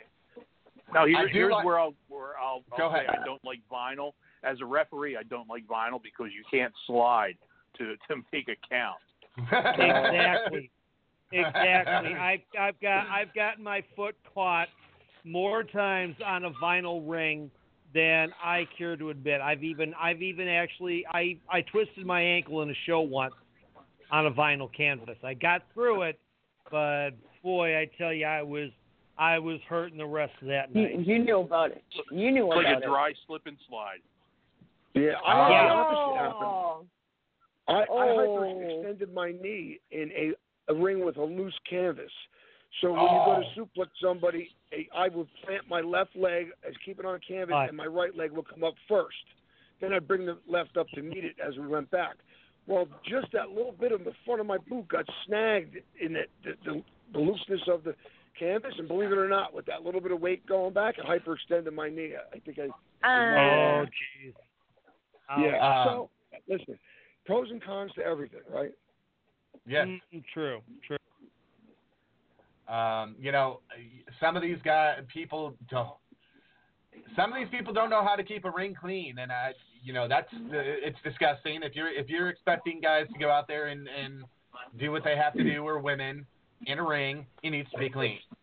And that's not just the canvas. That's the turnbuckle pads. That's the ropes.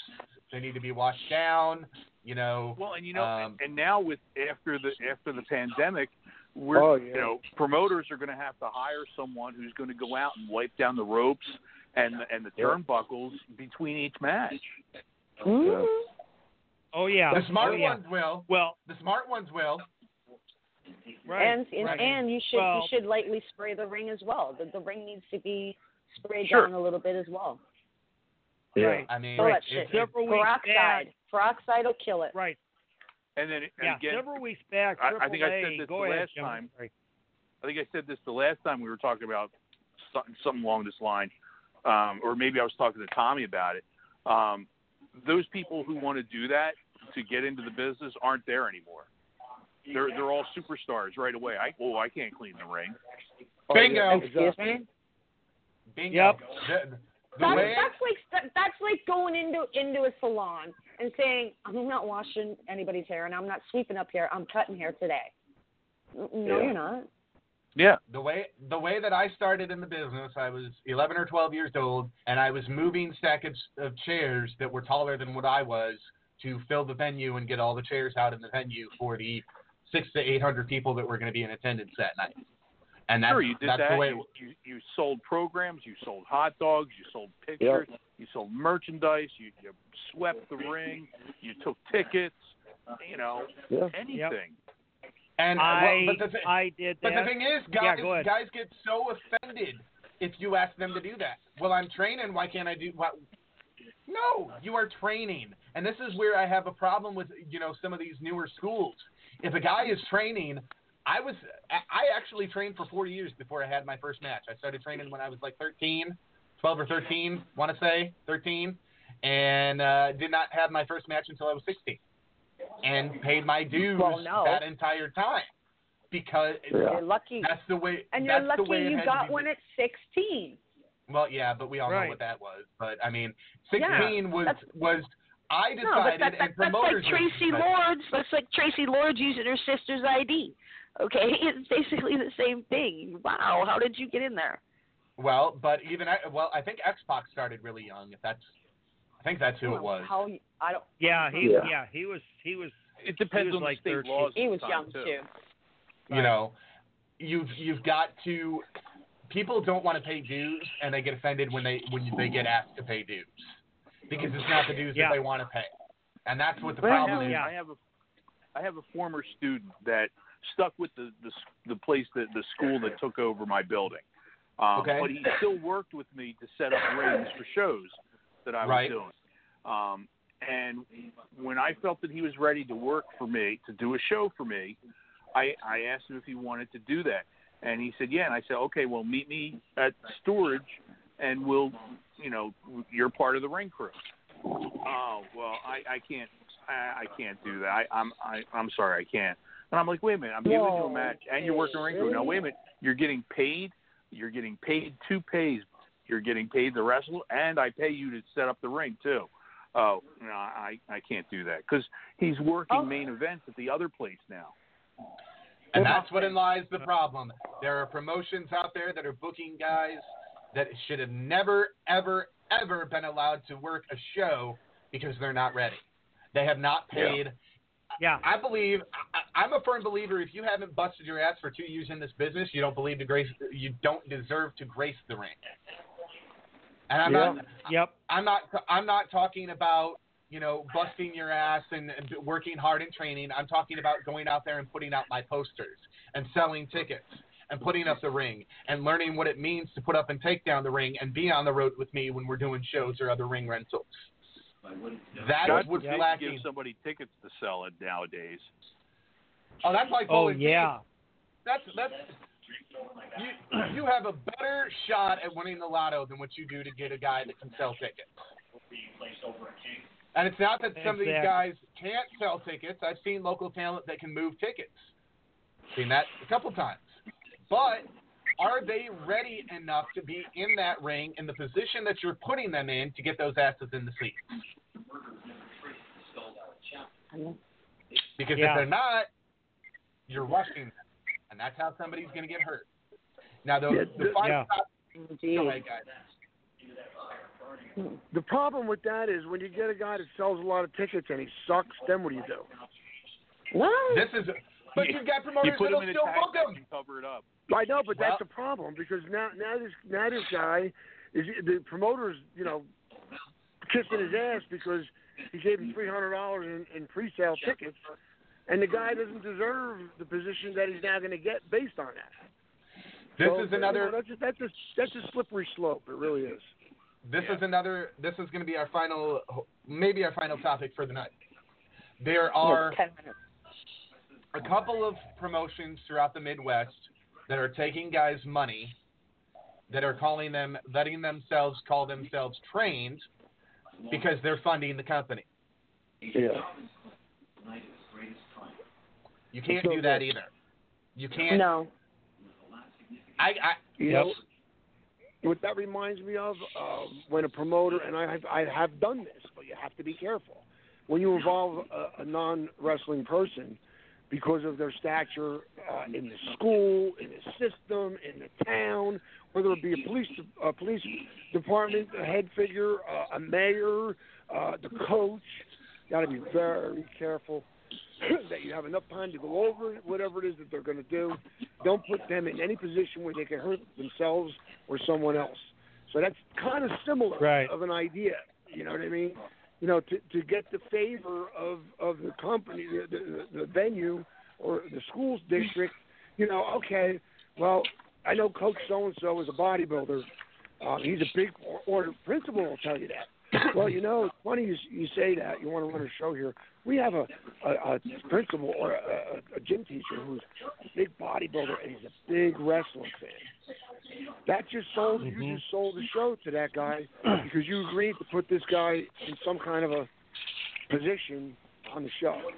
Now you better be prepared to get together with that guy for after hours somewhere a couple times because you don't want to go in there cold assuming that the guy can pull off whatever it is angle that you put him in. That's true I've seen that go wrong. I'm not the type of promoter that, and some of these people are doing this here, not only in Illinois but other places. I will take your money and I will let you wrestle for me and I'll dick you around and I'll take all your money and I'm not going to use you the way that you should be used or train you the way you should be trained. Yeah. Okay. And we'll drag you down and sell you out. Okay. That's what that reminded me of. This is a serious problem. You have promoters out there that will bleed a kid dry until there's nothing left in his pocketbook and then kick him to the curb. And he's not trained right. He's green. He's green. He doesn't. I'm not that type of promoter. If you want to fund me, that's great. But there's going to be rules and there's going to be a contract.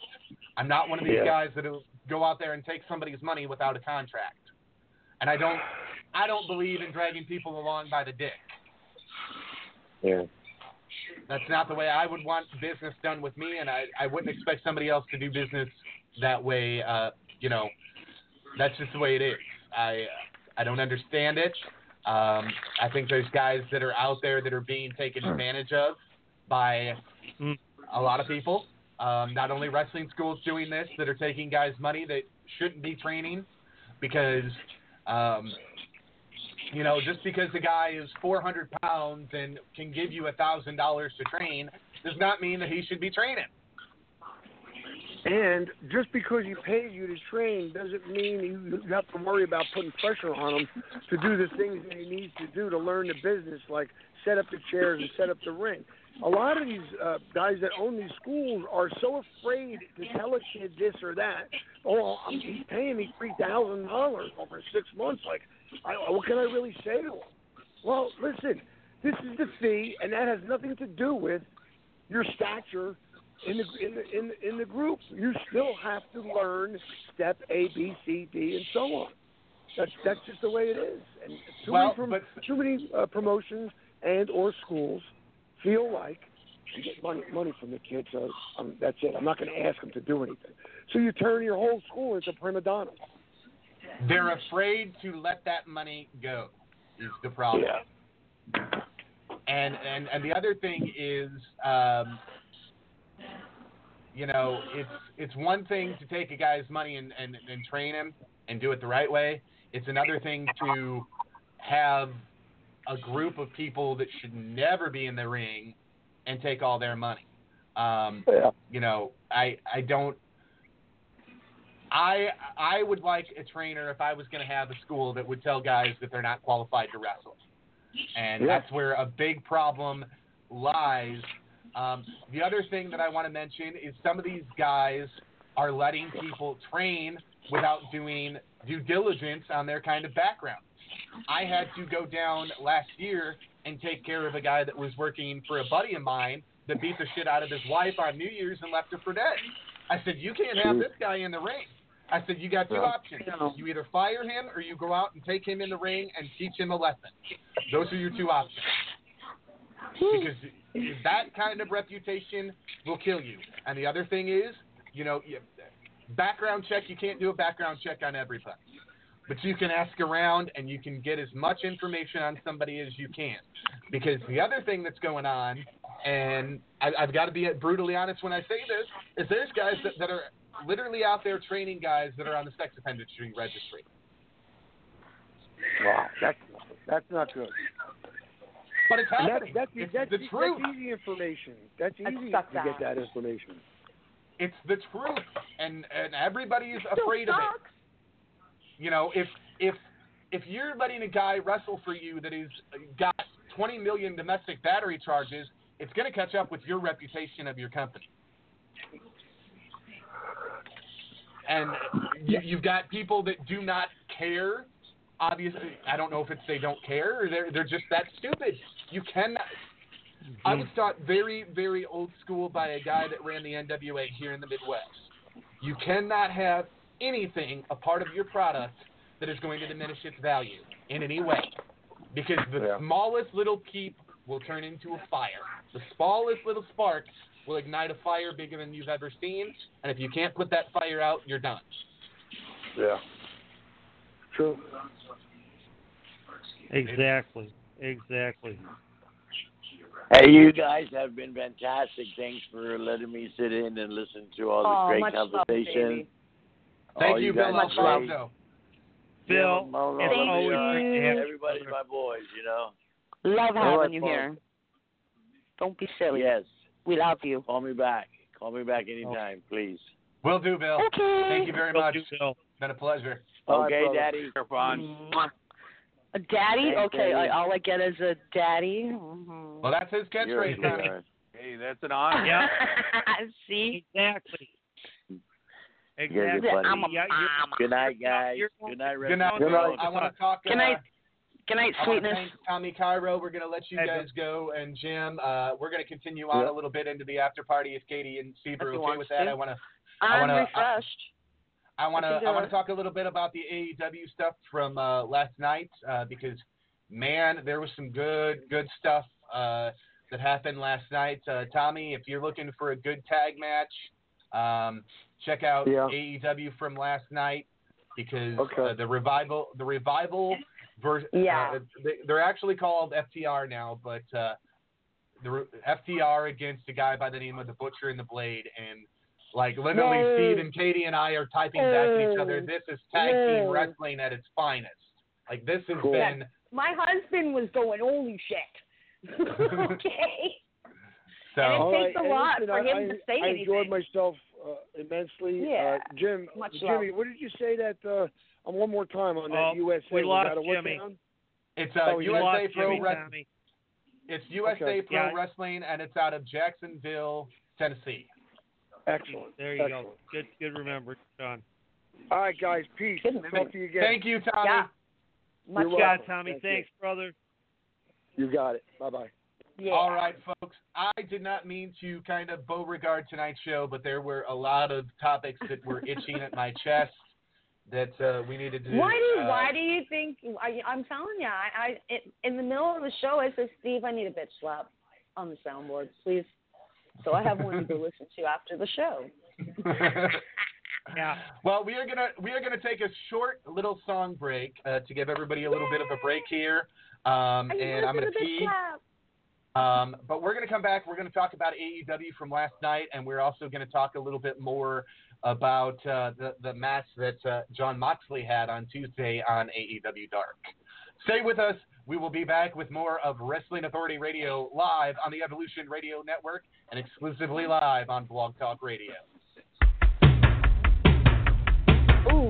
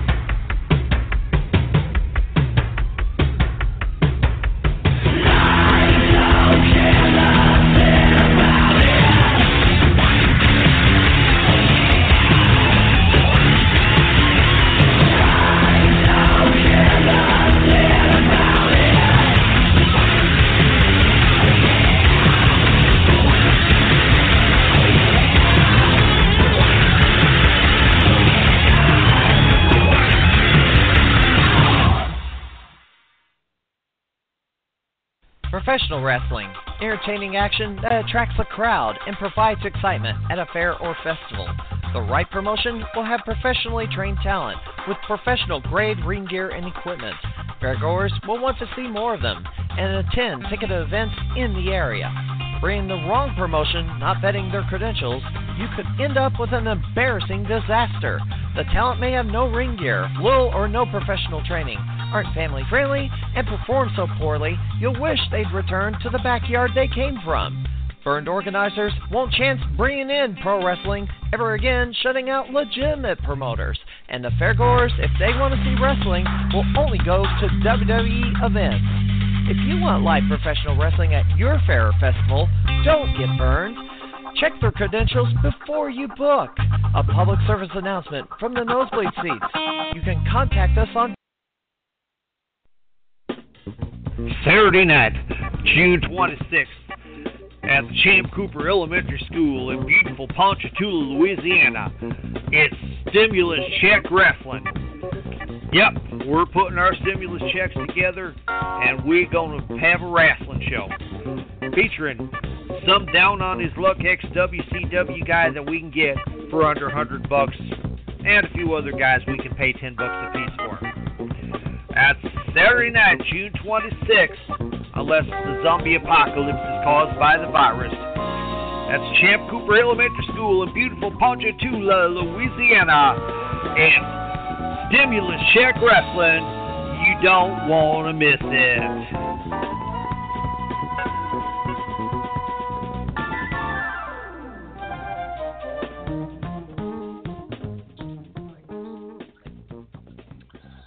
All right, and we are back with more of Wrestling Authority Radio, live on the Evolution Radio Network, exclusively live on Blog Talk Radio. My name is Statistic Sean David, once again joining you with my co-host, the Dean of Wrestling referee, Steve Kane. And now, the very reason this show will never be a bag of dicks, Katie. All right. We've all watched AEW. I did not watch all of In Your House. There was some good stuff to that. I didn't. I think I watched it. I'm pretty sure. Yeah, it was. No, I it didn't. It was definitely. It was some. Yeah, it was good. There was some. There was. You know, I mean, the NXT roster. I'm sorry, but they beat the main roster 8 ways to Sunday on this stuff. Seriously.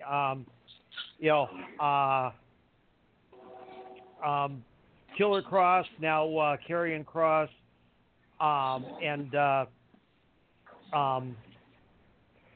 Scarlett. Scarlett, and that match was was pretty good. I feel bad Tommaso is getting sacrificed to get him over. Like that. And I don't like that. I don't like that. I like Tommaso Ciampa. That's pretty sad because, unfortunately, this is what I think is going to happen with these guys. I think Tommaso Ciampa and Johnny Gargano are doomed to be in NXT forever. Well, Ciampa is, that's where Ciampa wants to stay. He already said if they move him up to the roster, he's retiring on the spot. Because he knows he'll get washed out. Steve and I will get clips. Steve and I will get clips for next week from the interview with the Revival and Jim Cornette. There was a lot of good stuff in that. I will spoil some of it, but when you have the Revival getting praise from Roman Reigns, and Roman Reigns is going to Vince and going, put me and Steph against them. And Vince just shakes it off like it's nothing. And, right? Yeah, exactly. But I thought Seth was his boy. To hear that they called them up for Raw 25 and DX or whatever it was, Raw 1000, whatever it might have been, 25th anniversary of Raw, I think it was. Yeah, 25th anniversary Raw. They got buried by DX. And literally they went to the back screaming because they thought DX was going to put them over. No, DX put themselves over. It was all about Tristan and his boys. And then Sean can't be beat. You can't shame Sean. You just can't do that. To hear that they were granted their release and then turn around and had it revoked right away was sickening. Yeah. I didn't hear about that. Oh, it happened. It happened. To hear that Triple H kept dragging them along by the dick, to put it nicely, made me sick. And to hear Vince tell them that he knows it's a broken system and they're trying to fix it. Oh, bullshit. was totally mind-blowing. Totally mind-blowing. You're telling your top talent that you probably, the top actual wrestlers that you have in that company, that you know the system is broken and you don't know how to fix it. Right. And that shows because you're misusing them. If they would have stayed in NXT, they would have been the hottest thing in NXT, still to this day. They didn't want to do that. They wanted, what the Revival wanted was a complete change of tag team wrestling in WWE. And it didn't happen. By any means. They They were loved by Arn, and that's probably another reason they went to AEW, was to be with Arn and be under his guidance. Mm-hmm. Yeah. And to basically learn everything that you learned from this interview that was quite lengthy with them.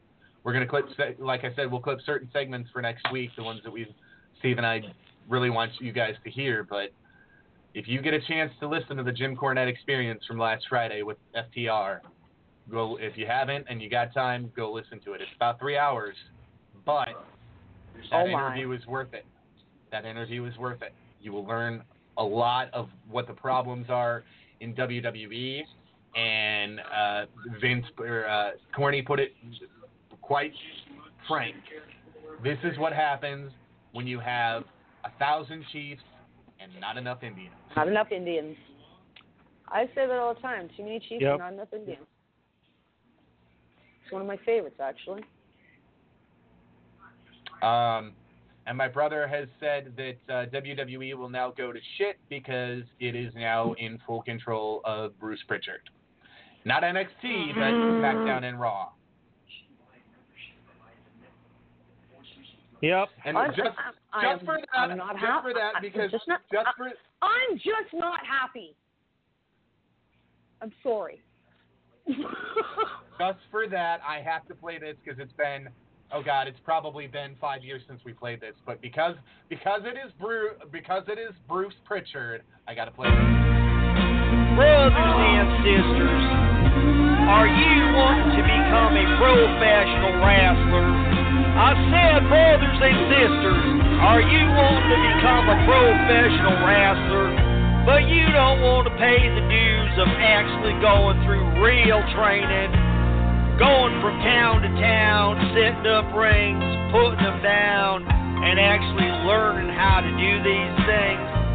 Well, you don't have to, because hallelujah, you can come to Revolution Wrestling, and you can learn using our patented training method of watching Raw and SmackDown and trying to learn those moves.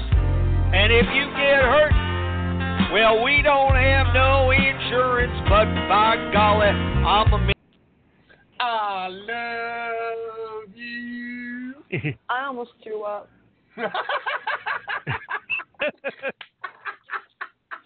I kind of, chirped in my mouth a little. Yeah, just a little bit. I don't think he can fix it. Heyman's gone. Bischoff is gone. That was supposed to be the answer to our prayers. Heyman's gone? I didn't know Heyman was gone. I said that while everybody was on. Heyman is gone. Well, everybody was talking a lot, and I was trying to absorb everything, and you think I can absorb it all? No. They probably won't bring him back to do anything more with Brock either. So Heyman is gone. Will Heyman go to Will Heyman go to AEW? Okay, so did you just tell me that Brock's gone too? Does that mean Brock is gone? Is that what that means? No, Brock will be here. Who's gonna talk for him now? They'll find some hot blonde to put with him. Maybe they'll bring back Sable to talk for him.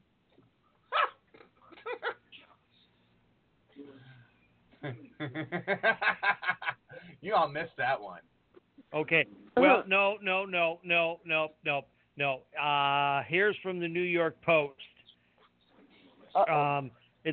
It says the statement released on Thursday. In an effort to streamline our creative writing process for television, we have consolidated both teams from Raw and SmackDown into one group led by Bruce Pritchard. Paul Heyman will concentrate on his role as an in-ring performer.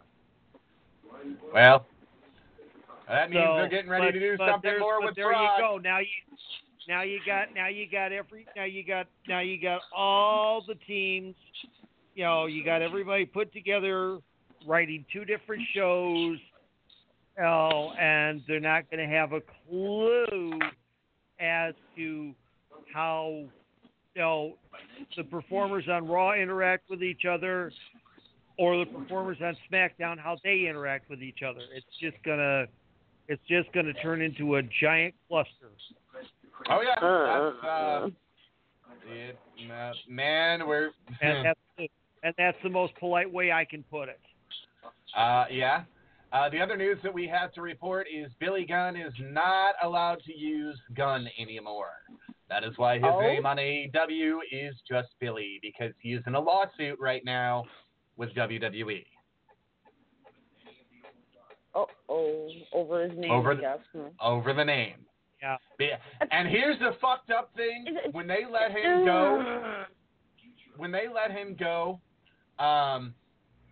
if you remember whatever it was they did, they Triple H pretty much did a promo on Billy Gunn about him going to AEW because they knew it was happening. It made it appear like they were okay with him going, and now they pulled it. Yeah. Pettiness. Absolute pettiness. Yeah. Worse has been done, though. We know that.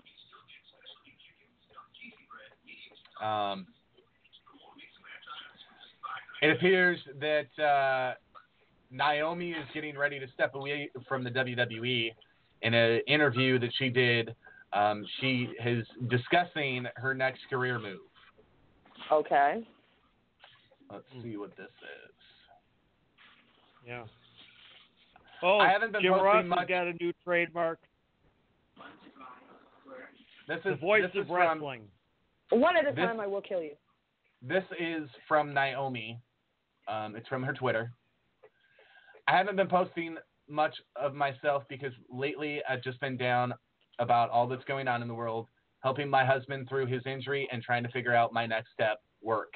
It's been a lot to process, but today I woke up feeling hopeful and ready to rock. So I don't know, man. I don't know if they're gonna bring her back or what. That would be a shame. Very talented. I don't know that. I don't know that they could have done more for her. I don't know if the gimmick just didn't fit or if the fans didn't get her. If we're talking about the revival Maybe they tonight. didn't get her. They loved her. Maybe Vince didn't get her, and that's probably what it is. I don't think They gave her a lot of liberties, especially when she had the title belt and lit it up without telling them. She didn't tell them doing that. They allowed her to do it. I don't know. I hope that she'll have a future career in wrestling. I think she was very talented, but I don't know. I think she would be a very attractive actress if she were to be. She could do that. She could dance too. Remember? I see her, and I don't know what the hell her name is, but I see her in like these old classic 70s movies with the big afro, because that's what she's got right now, and she could be like I don't even know what to compare it to because I don't know those movie references, but Steve knows what I mean. What era? Like the 70s. Like the 70s. Well, Foxy Brown. Okay, the 70s. Foxy Brown. Yes, Foxy Brown. There you go. One of the black. I thought you were going to classic pull blaxploitation films. I thought you were going to pull a "I'm ready for my close-up, Mr. DeVille" type thing. Okay, that's what I thought you were getting to. But no, she could do Foxy Brown. She totally could. Yeah. Now I want to break down AEW Dynamite. Steve, you got any other news you want to get to real quick? I'll pull up wrestling news while you're doing it. Okay. There was a backstage argument rather heated one on Sunday, a takeover with one of the WWE producers and Shawn Michaels. Oh, shit. And now, of course, anybody who saw Keith Lee come out. He came out. He knelt down at the ring, had Black Lives Matter on his vest and on his trunks, and so Michaels was reportedly arguing about ongoing protests over the death of George Floyd, police brutality, and racial inequality. Now this shocks me, and I will tell you why in just a minute.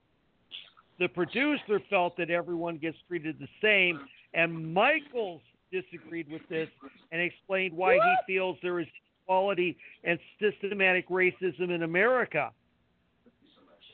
Now, this is shocking. Anybody who knows Shawn Michaels, okay? Shawn Michaels, born-again Christian. Shawn Michaels, also hardcore right-winger. So, for Shawn Michaels to say something like this, I'm sitting here in absolute shock because that is not a side of Shawn Michaels that I would have expected to see, knowing his story like I do.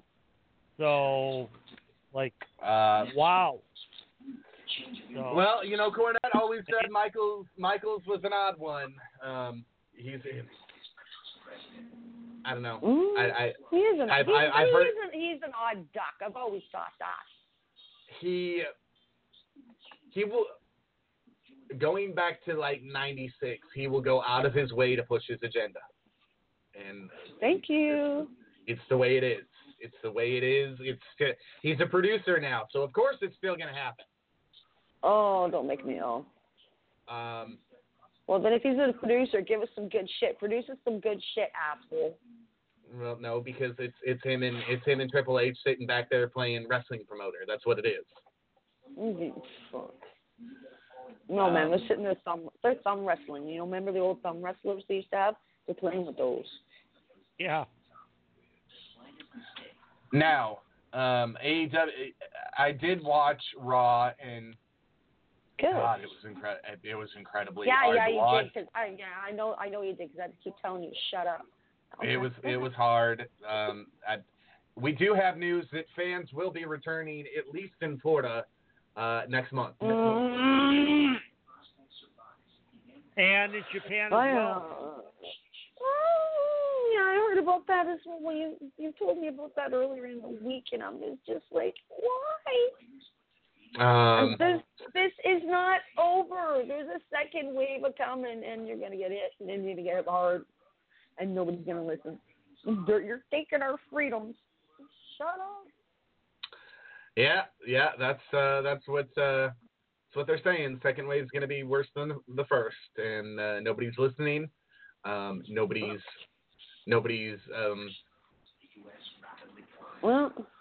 using conscientious decisions, as I would say. There's a promoter running next weekend in Wisconsin. He has said that fans can sit next to each other if they want to, or 6 feet apart. It's their choice, and they can wear a mask if they want to, or they don't have to. No, mask should be mandatory. I'm sorry.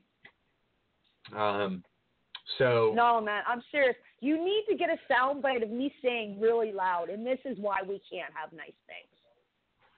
Okay, because seriously. This is why we can't have nice things, because people are going to do stupid things like this. And this is not an outdoor. I'm going to be ill. This is not an outdoor event. This is going to be an indoor event, and this promoter is anticipating a crowd of at least 300 people. And he has said that the reaction that he's gotten is people want their chairs together the way they normally would be, not 6 feet apart. We miss being together, don't you know? So I'm not going to name names on this one. I don't agree with it. I do not agree with it by any means. Look, you're either going to enforce. Just not. You're going to enforce the rules, or you're not. I don't agree with politics to allow wrestling to happen, and that may be what's going on. The other thing is there's wrestling events now scheduled in Illinois, and however, this one is going to enforce social distancing, which I'm all for. It is going to be an outdoor event. Okay, well, hold on. Are they going to give everybody their own little plexiglass cubicle to sit in? No, but they're enforcing social distancing. I don't know how that'll go, but they're going to try. Okay. Well, we have done in one of our biggest parks in Toronto. Okay, and it's been done in the States somewhere, and I can't pinpoint exactly where because I can't remember because a lot of stuff was shoved into my head. One of our biggest parks in Toronto, Trinity Bellwoods, okay, where people were, like, the second they said, okay, you can start going to parks, they were going there like they were there to watch a concert, okay? And this is a big-ass park. So what they've done now, 6 feet apart, they've painted circles into the grass where you are allowed to sit. $12 for each circle. So people can act right.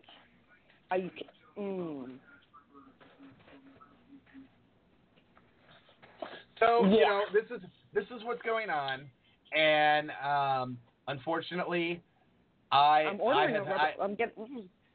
have had people come to me and ask when Steve and I will be doing something along with our other colleague.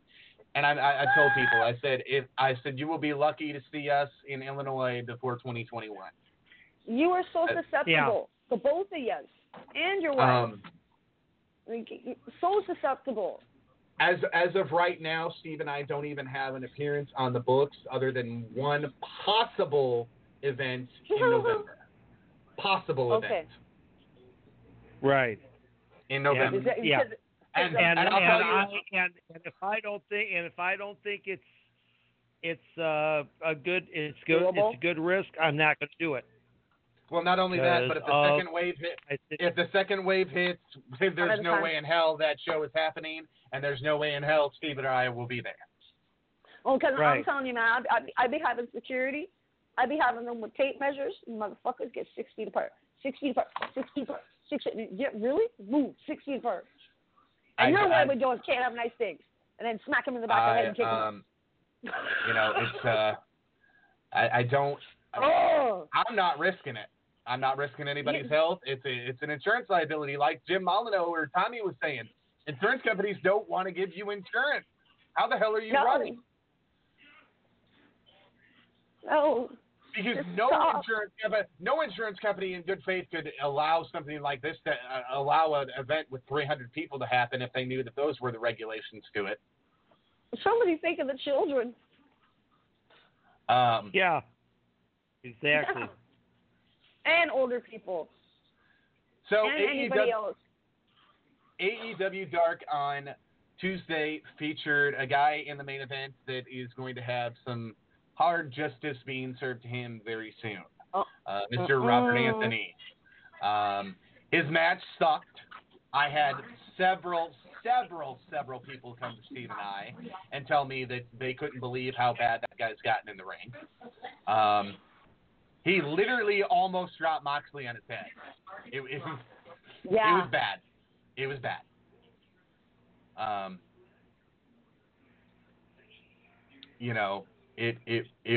It was very, very bad. Steve watched the match twice. I watched it 3 times. It was that sloppy? Very. Very. Yeah. Oh man. And this is a guy that Mr. Anthony is the guy that was responsible for last year getting canceled. And yeah. And here's the other thing. He had a developmental contract for about a year. Shit. His maturity level is that of a child. At one point, that guy was so good in the ring, outstanding. He used to wrestle here every month. and one of the most outstanding talents that, you know, when Steve and I booked him last year, we thought this is a good move. He hasn't been down here in forever. It'll be a good move. He'll bring something to the table, and his maturity level. I'm actually going to tell this story to Steve now, who's never heard this before. This guy was kicked out of Wicked Wrestling Alliance before he debuted because he did damage to the building before the show even started. Oh my god! Oh my god! He was working for Botch, and so was Benito, and he took Icy Hot and put it on Benito's tights before the undergarments of Benito's tights before Benito went out there, and Benito is literally at the ring with Botch crying because he's in so much pain because of ego.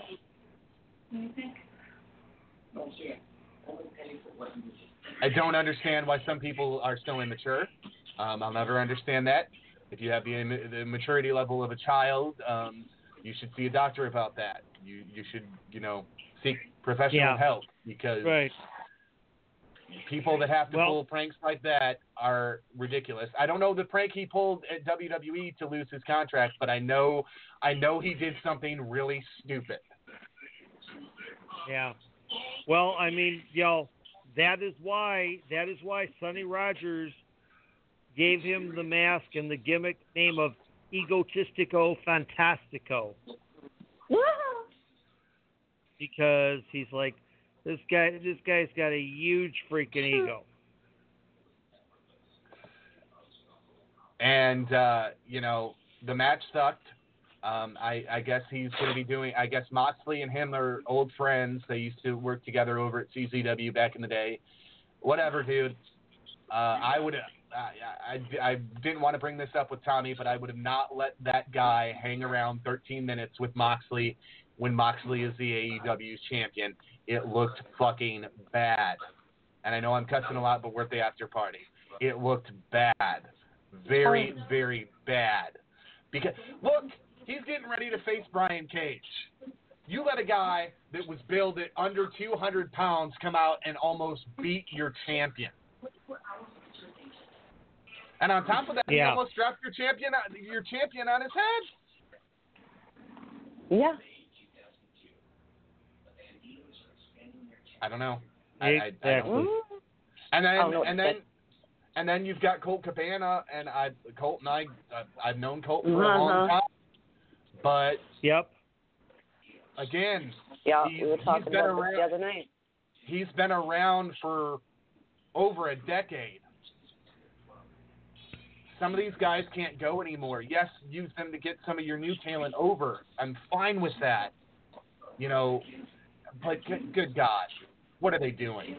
I still want to know who they were ribbing with the finish last night on that match. In case anybody doesn't get this, Sammy Guevara finished Colt Cabana with a go to sleep. Go to sleep. Well, There's the finishing move of CM Punk, and CM Punk and Colt Cabana were best friends. That's true. Until after the Dr. Hammond lawsuit, and then suddenly, Punk is supposedly paying the legal bills that he was supposed to, and so on and so forth. So then they wind up suing each other. They drop it. Then they pick it back up again. So I don't know whether that was interesting. We'll get back to that in a second. The other on Scotty for the last thing I want to mention about Ego's match is that finish was horrible. Absolutely horrible. Oh yeah. I don't know if he didn't want to take the DDT or what it was. It ended in a shitty submission. And there was no. This is the one thing that we didn't get to with Tommy, because we didn't get sidetracked, but we just didn't get to this point. That finish was so anticlimactic, it almost put me to sleep. I don't understand what it is. about finishes anymore. Some of these I felt this way about the Hikaru Shida and Nyla Rose match from Double or Nothing. I mean, she hit her in the back of the knee, in the head with that knee, and that should have been it. I don't care how big you are. You get hit with a legitimate knee in the back of the head, you're out. But no, the match kept going, and then I don't know if she picked her up or what she did, but Hikaru Shida did, but it was anticlimactic. The finish should be a big climax. That's the big finish. You don't go to a movie and see the big finish and have the finish, don't make you shoot your load. And I don't get it. I don't understand what's going on, why these guys are not, and it's not just AEW, it's happening on Raw and NXT and other places too, but it's more common in AEW. Some of these finishes are just horrible. I don't know who's booking them. I don't know why they're anticlimactic. A finish needs to be, that's it. Boom. Exactly. Exactly. We saw this some last night. A finish is it. That's the end. It needs to be impactful, and if it's not, you just turn the whole match into shit. What the hell was the point of the match if it's anticlimactic at the end? Yep. I'm going to put it to Steve and Katie like this. You either have a baby face that is going to get that comeback and go over the heel and everybody go, oh shit, or that heel is going to cheat so bad that by the time that bell rings, the crowd is ready to jump over that rail and chase the heel to the back. Those are the only two ways it works. Those are the only two ways it works, unless you're throwing the match out for a time limit draw or a double disqualification or something along those lines. And one of the things that I didn't get to tonight with them is how often that is used anymore. Steve and I personally keep one of those in our pocket for every show. We have a rule that it can be pulled out once a show, but it has to be done right, and I don't like always doing it. There are promoters out there that'll book. Excuse me. Bless you. Oh. There are promoters out there. My gosh. There are She's allergic to bullshit. Yes. Highly. Yep. Highly. Sean's heard me do it before, many times. There are promoters out there that will book a double DQ, and then 3 matches later, there's a time limit draw. And what the hell are you doing, dude? Like, Steve and I have a rule. 1 match on the entire card can end in some kind of fuckery, as I'll call it. That's it. Mm-hmm. 1 match. 1 match on the entire card. Otherwise, what's the point? You don't. Yeah. I don't get it. I don't get why people are doing anticlimactic finishes and finishes that don't mean shit. Because the way that Moxley won on Tuesday didn't make him look good at all. It made him look bad. I mean, he put an armbar on the guy, and the guy tapped in, 2 seconds? No. Well, it was an ankle lock. Okay, yeah. But because it was like Rob went for this dive off the corner, and somehow it seems like he screwed up and went wrong, and so John grabbed the ankle and just went with it from there, because it's like, well, F it, that's what I got. So here we go. We're at clock, so this is it. You can't. Somebody down there has got to get through to the Bucks and Omega and all of these guys that are there and get them to focus on good finishes. A finish that's going to mean something. A finish that when it happens, I'm even going to go one further and say the finish to the Lance Archer and Cody Rhodes match was not that good. It was a good match, but the finish. I mean, how many times did he hit the crossroads? 4 times on the guy? Okay, I'm gonna do it like American Idol, the big black guy where he put his fingers together and he's like, dog, it was just okay. Oh, Randy, yes, Randy Jackson. Randy, dog, it was just okay for me. And there's a lot of I gotta bring this point up. There's a lot of people bitching that Cody's putting himself over, and he's gonna have that heat if it keeps happening. He's a good wrestler, but you can't be the top executive of the company and be the top babyface. It doesn't work. It does not work. You're pissing people off because you're putting yourself in the spotlight, and a lot of people feel that MJF should have that spotlight right now, and I'd have to agree with him. Look, he needs a little more of a push, yes. Just don't shove him up. Don't shove him down my throat and up my nose and through my eyes and out my butt. Okay, don't do it. I think the eventual plan is for Cody and MJF to get together again at a very near pay-per-view, and MJF to take that belt from Cody. But man, I don't know. There's people that are legitimately pissed that Cody is booking himself the way that he is, and even the Bucks, and Omega. You got to have one person down there that's in control. And you can't have the Bucks running around making all the decisions if they're going to be in tag team feuds. And you can't have Omega doing it either if he's going to be in a feud. And you certainly can't have Cody doing it if he's going to be the TNT champion.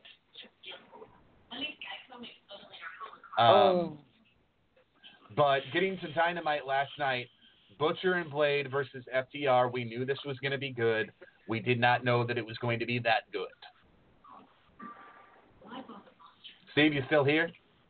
Yeah, I'm here. FTR, Butcher, and Blade.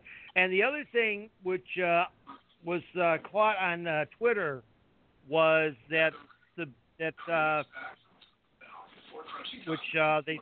which a lot of the fans were giving kudos to Tony Khan for this, was the fact that here was the night that FTR was making their debut, and so what did they focus on? What did they do primarily?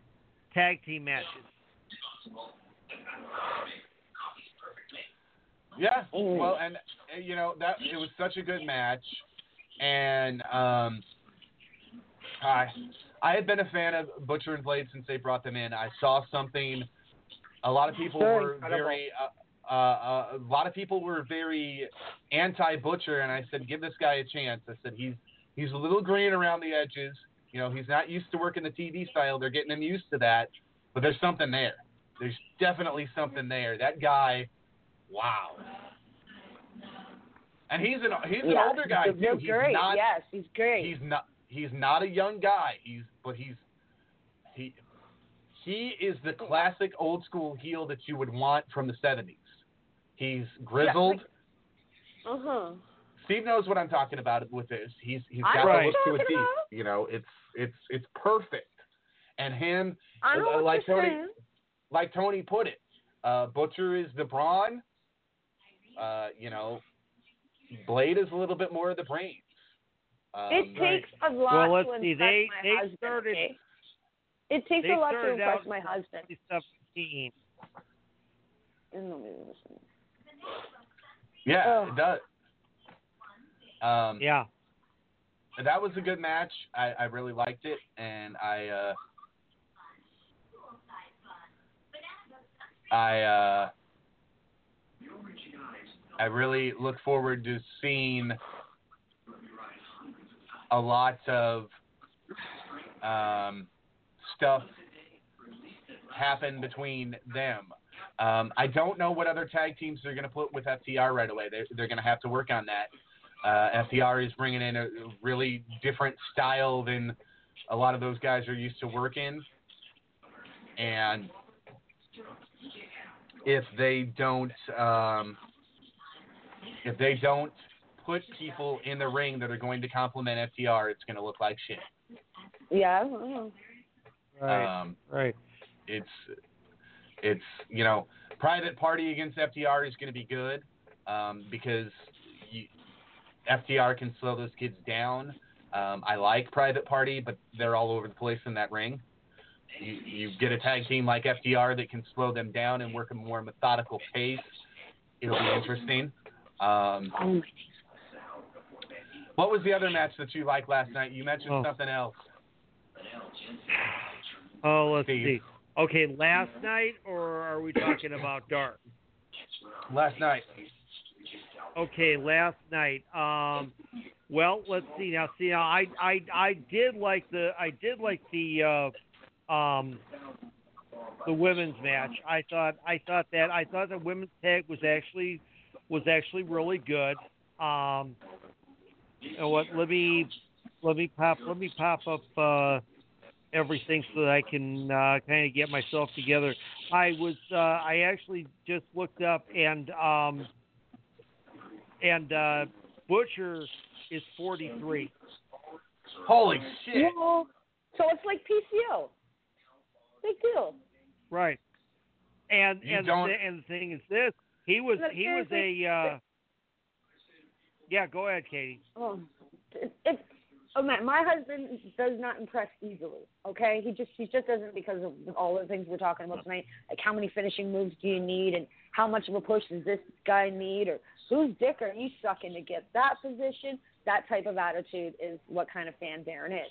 So, watching those two last night, holy shit, whoa, dude, Kate, you see that? You know, like it's nice to hear.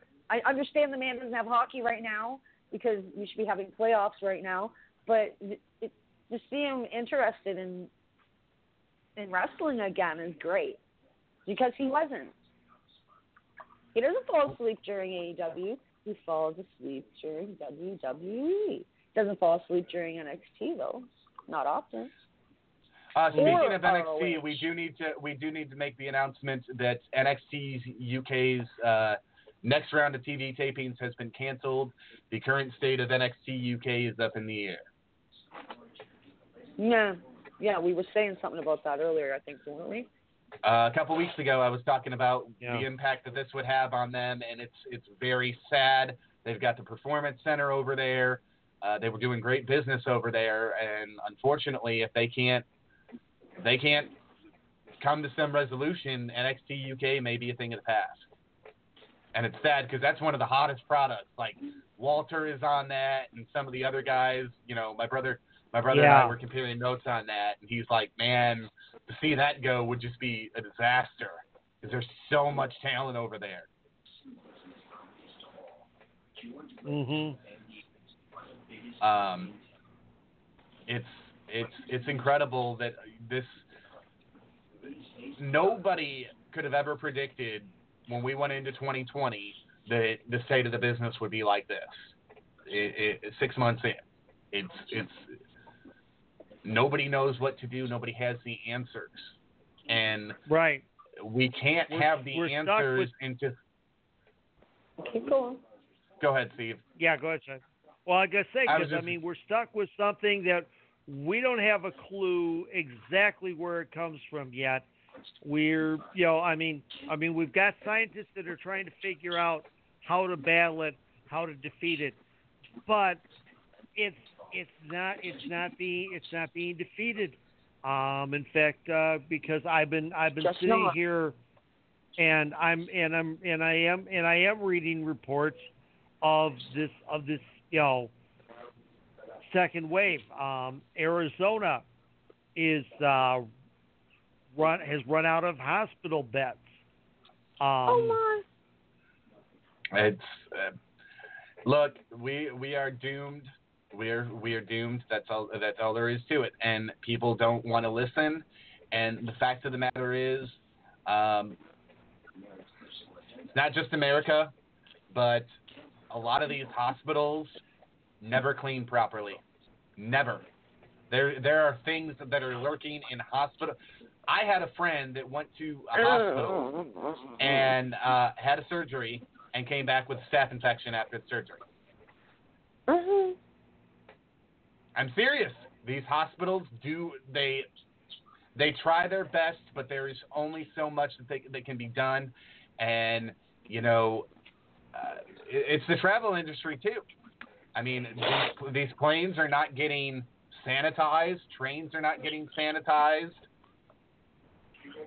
Like, what are we doing? We all know how to wash our hands and shit, but and it's not just that. It's if this shit, they said this stuff is airborne. If this stuff is really airborne, right. There's. Well, this is the thing. I don't go out. I don't go out without a mask. I don't go out without the wraparound sunglasses that I got with my cataract surgery, and I don't go out without a hat on. I'm not that far, but I do have a face shield. But yeah, I do wear a mask. Well, that's more than I got. I will. Yeah. Well, Darren got me that one from work, and Darren's work also provides them because he works with fruits and vegetables, right? So. Right. But the one I have is like super duper. You've seen it, but I have like one, two, three. I've got a good 4 masks. I've got a couple that I can wash, and the other ones I haven't used yet. So I got ones I use between. Yeah. That's cool. You know. Yeah, but you I gotta have do to what use you the gotta. transit. I have to use the transit to go pick up my own meds. Okay, I don't have the luxury of a car, and I'm not paying an Uber. Fuck that, and I'm not taking a taxi. So I have to pick up my own meds, and I also have appointments that I have to keep as well. My doctor's appointment, thank God, is on the phone, but I still have to go to the doctor's office for my B12 shot. And there's other things I have to do too, and it's getting scary out there. Yeah, man, I'm thinking of goggles too. My my friend Raven, she suggested them on the weekend, and I was like, dude. Well, yeah, because they said the shit can get in your eye. I'm like, I wear shades. Dude, I wear shades and I wear glasses and I make sure they're as close to my face as I can possibly bloody well get them, and then the mask goes underneath the glasses. I'm pretty well good. Yeah, I'm good. All right. Hey, man, don't get me freaking out, okay? I'm starting to freak out with the brown acid, okay? I did not take the brown acid. I'm not going to freak out. Oh. All right. Oh. Well, this Sunday, from 1 p.m. to 11 p.m. Eastern Time is COVID Con Light. Oh, June God. 15th. The first ever, Right. The first ever virtual wrestling convention is back for round 2. We talked about this a couple weeks ago. There's a lot of good stuff on this. And just added Brutus the Barber Beefcake. Ooh. Oh, good old Eddie. Good old Eddie. Wow. And it's also Backlash. You don't understand how much I love Brutai. You do not understand how much I love Brutai. Oh God, he's a great guy. Oh, I love him. Mm. And it's also my anniversary. So. Aww. Well, you got a busy day Sunday then. Sunday. Yep. And you also got church. Sunday. Don't forget about church. Right. Well, you're online, doing but church, yes, or you doing? Right. Yeah. Okay. Well, some churches are doing parking lot in car spaced apart churches with their pastors either on the roof or out front on a speaker. They're doing that, or they're projecting it into their cars through the radio. They're doing that as well. Yeah. I don't know what they're doing where you're at, but that's happening here. We run strictly on YouTube. Everything is pre-recorded, and then it's edited and then posted up to YouTube. We do one run at 9, one run at 10:30. Nice. Yep. But you're right. Yeah, that does make a loaded update for me. And at some point, I have attention to the wife, or else, Well, I'm kidding. Hey, I got a good one. So. All right.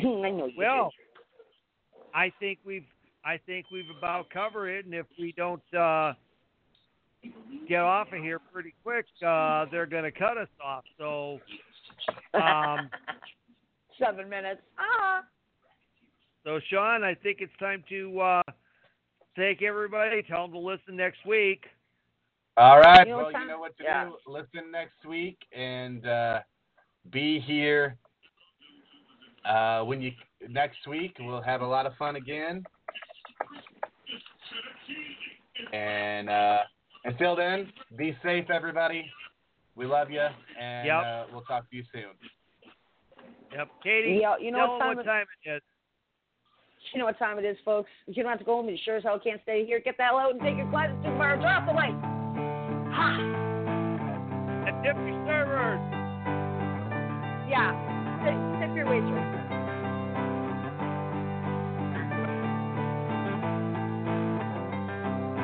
Closing time. Open all the doors and let you out into the world. Closing time. Turn all of the lights on over every boy and every girl. Closing time.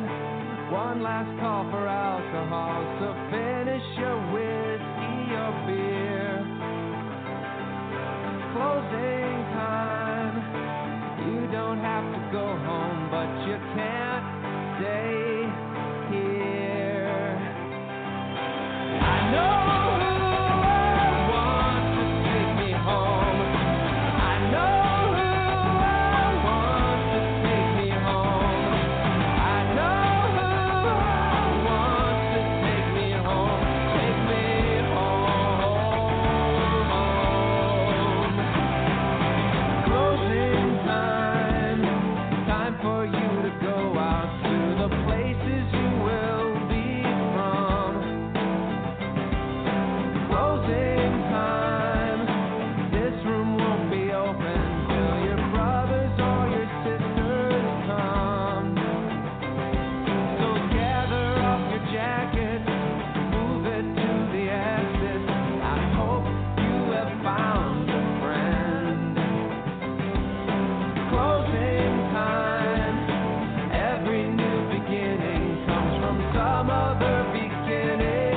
And yeah, I know who I want to take me home. I know who I want to take me home. I know who I want to take me home. Take me home.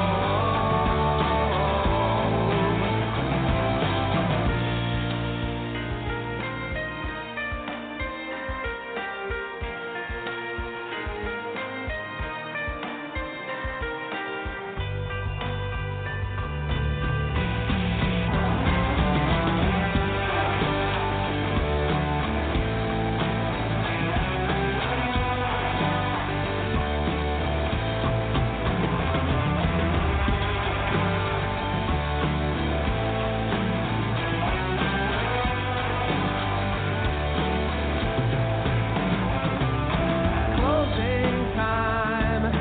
Time for you to go out to the places you will be from. I know who I want to take me home. I know who I want to take me home. I know who I want to take me home. Take me home.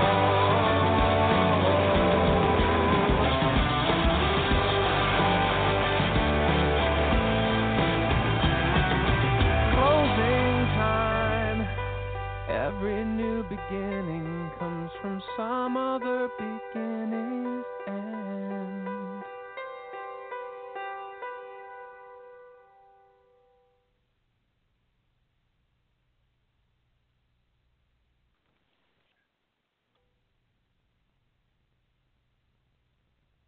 With the Lucky Land Slots, you can get lucky just about anywhere.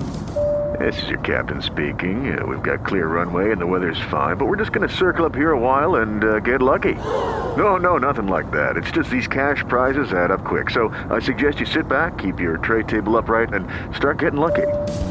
Play for free at LuckyLandSlots.com. Are you feeling lucky? No purchase necessary. Void where prohibited by law. 18+ terms and conditions apply. See website for details.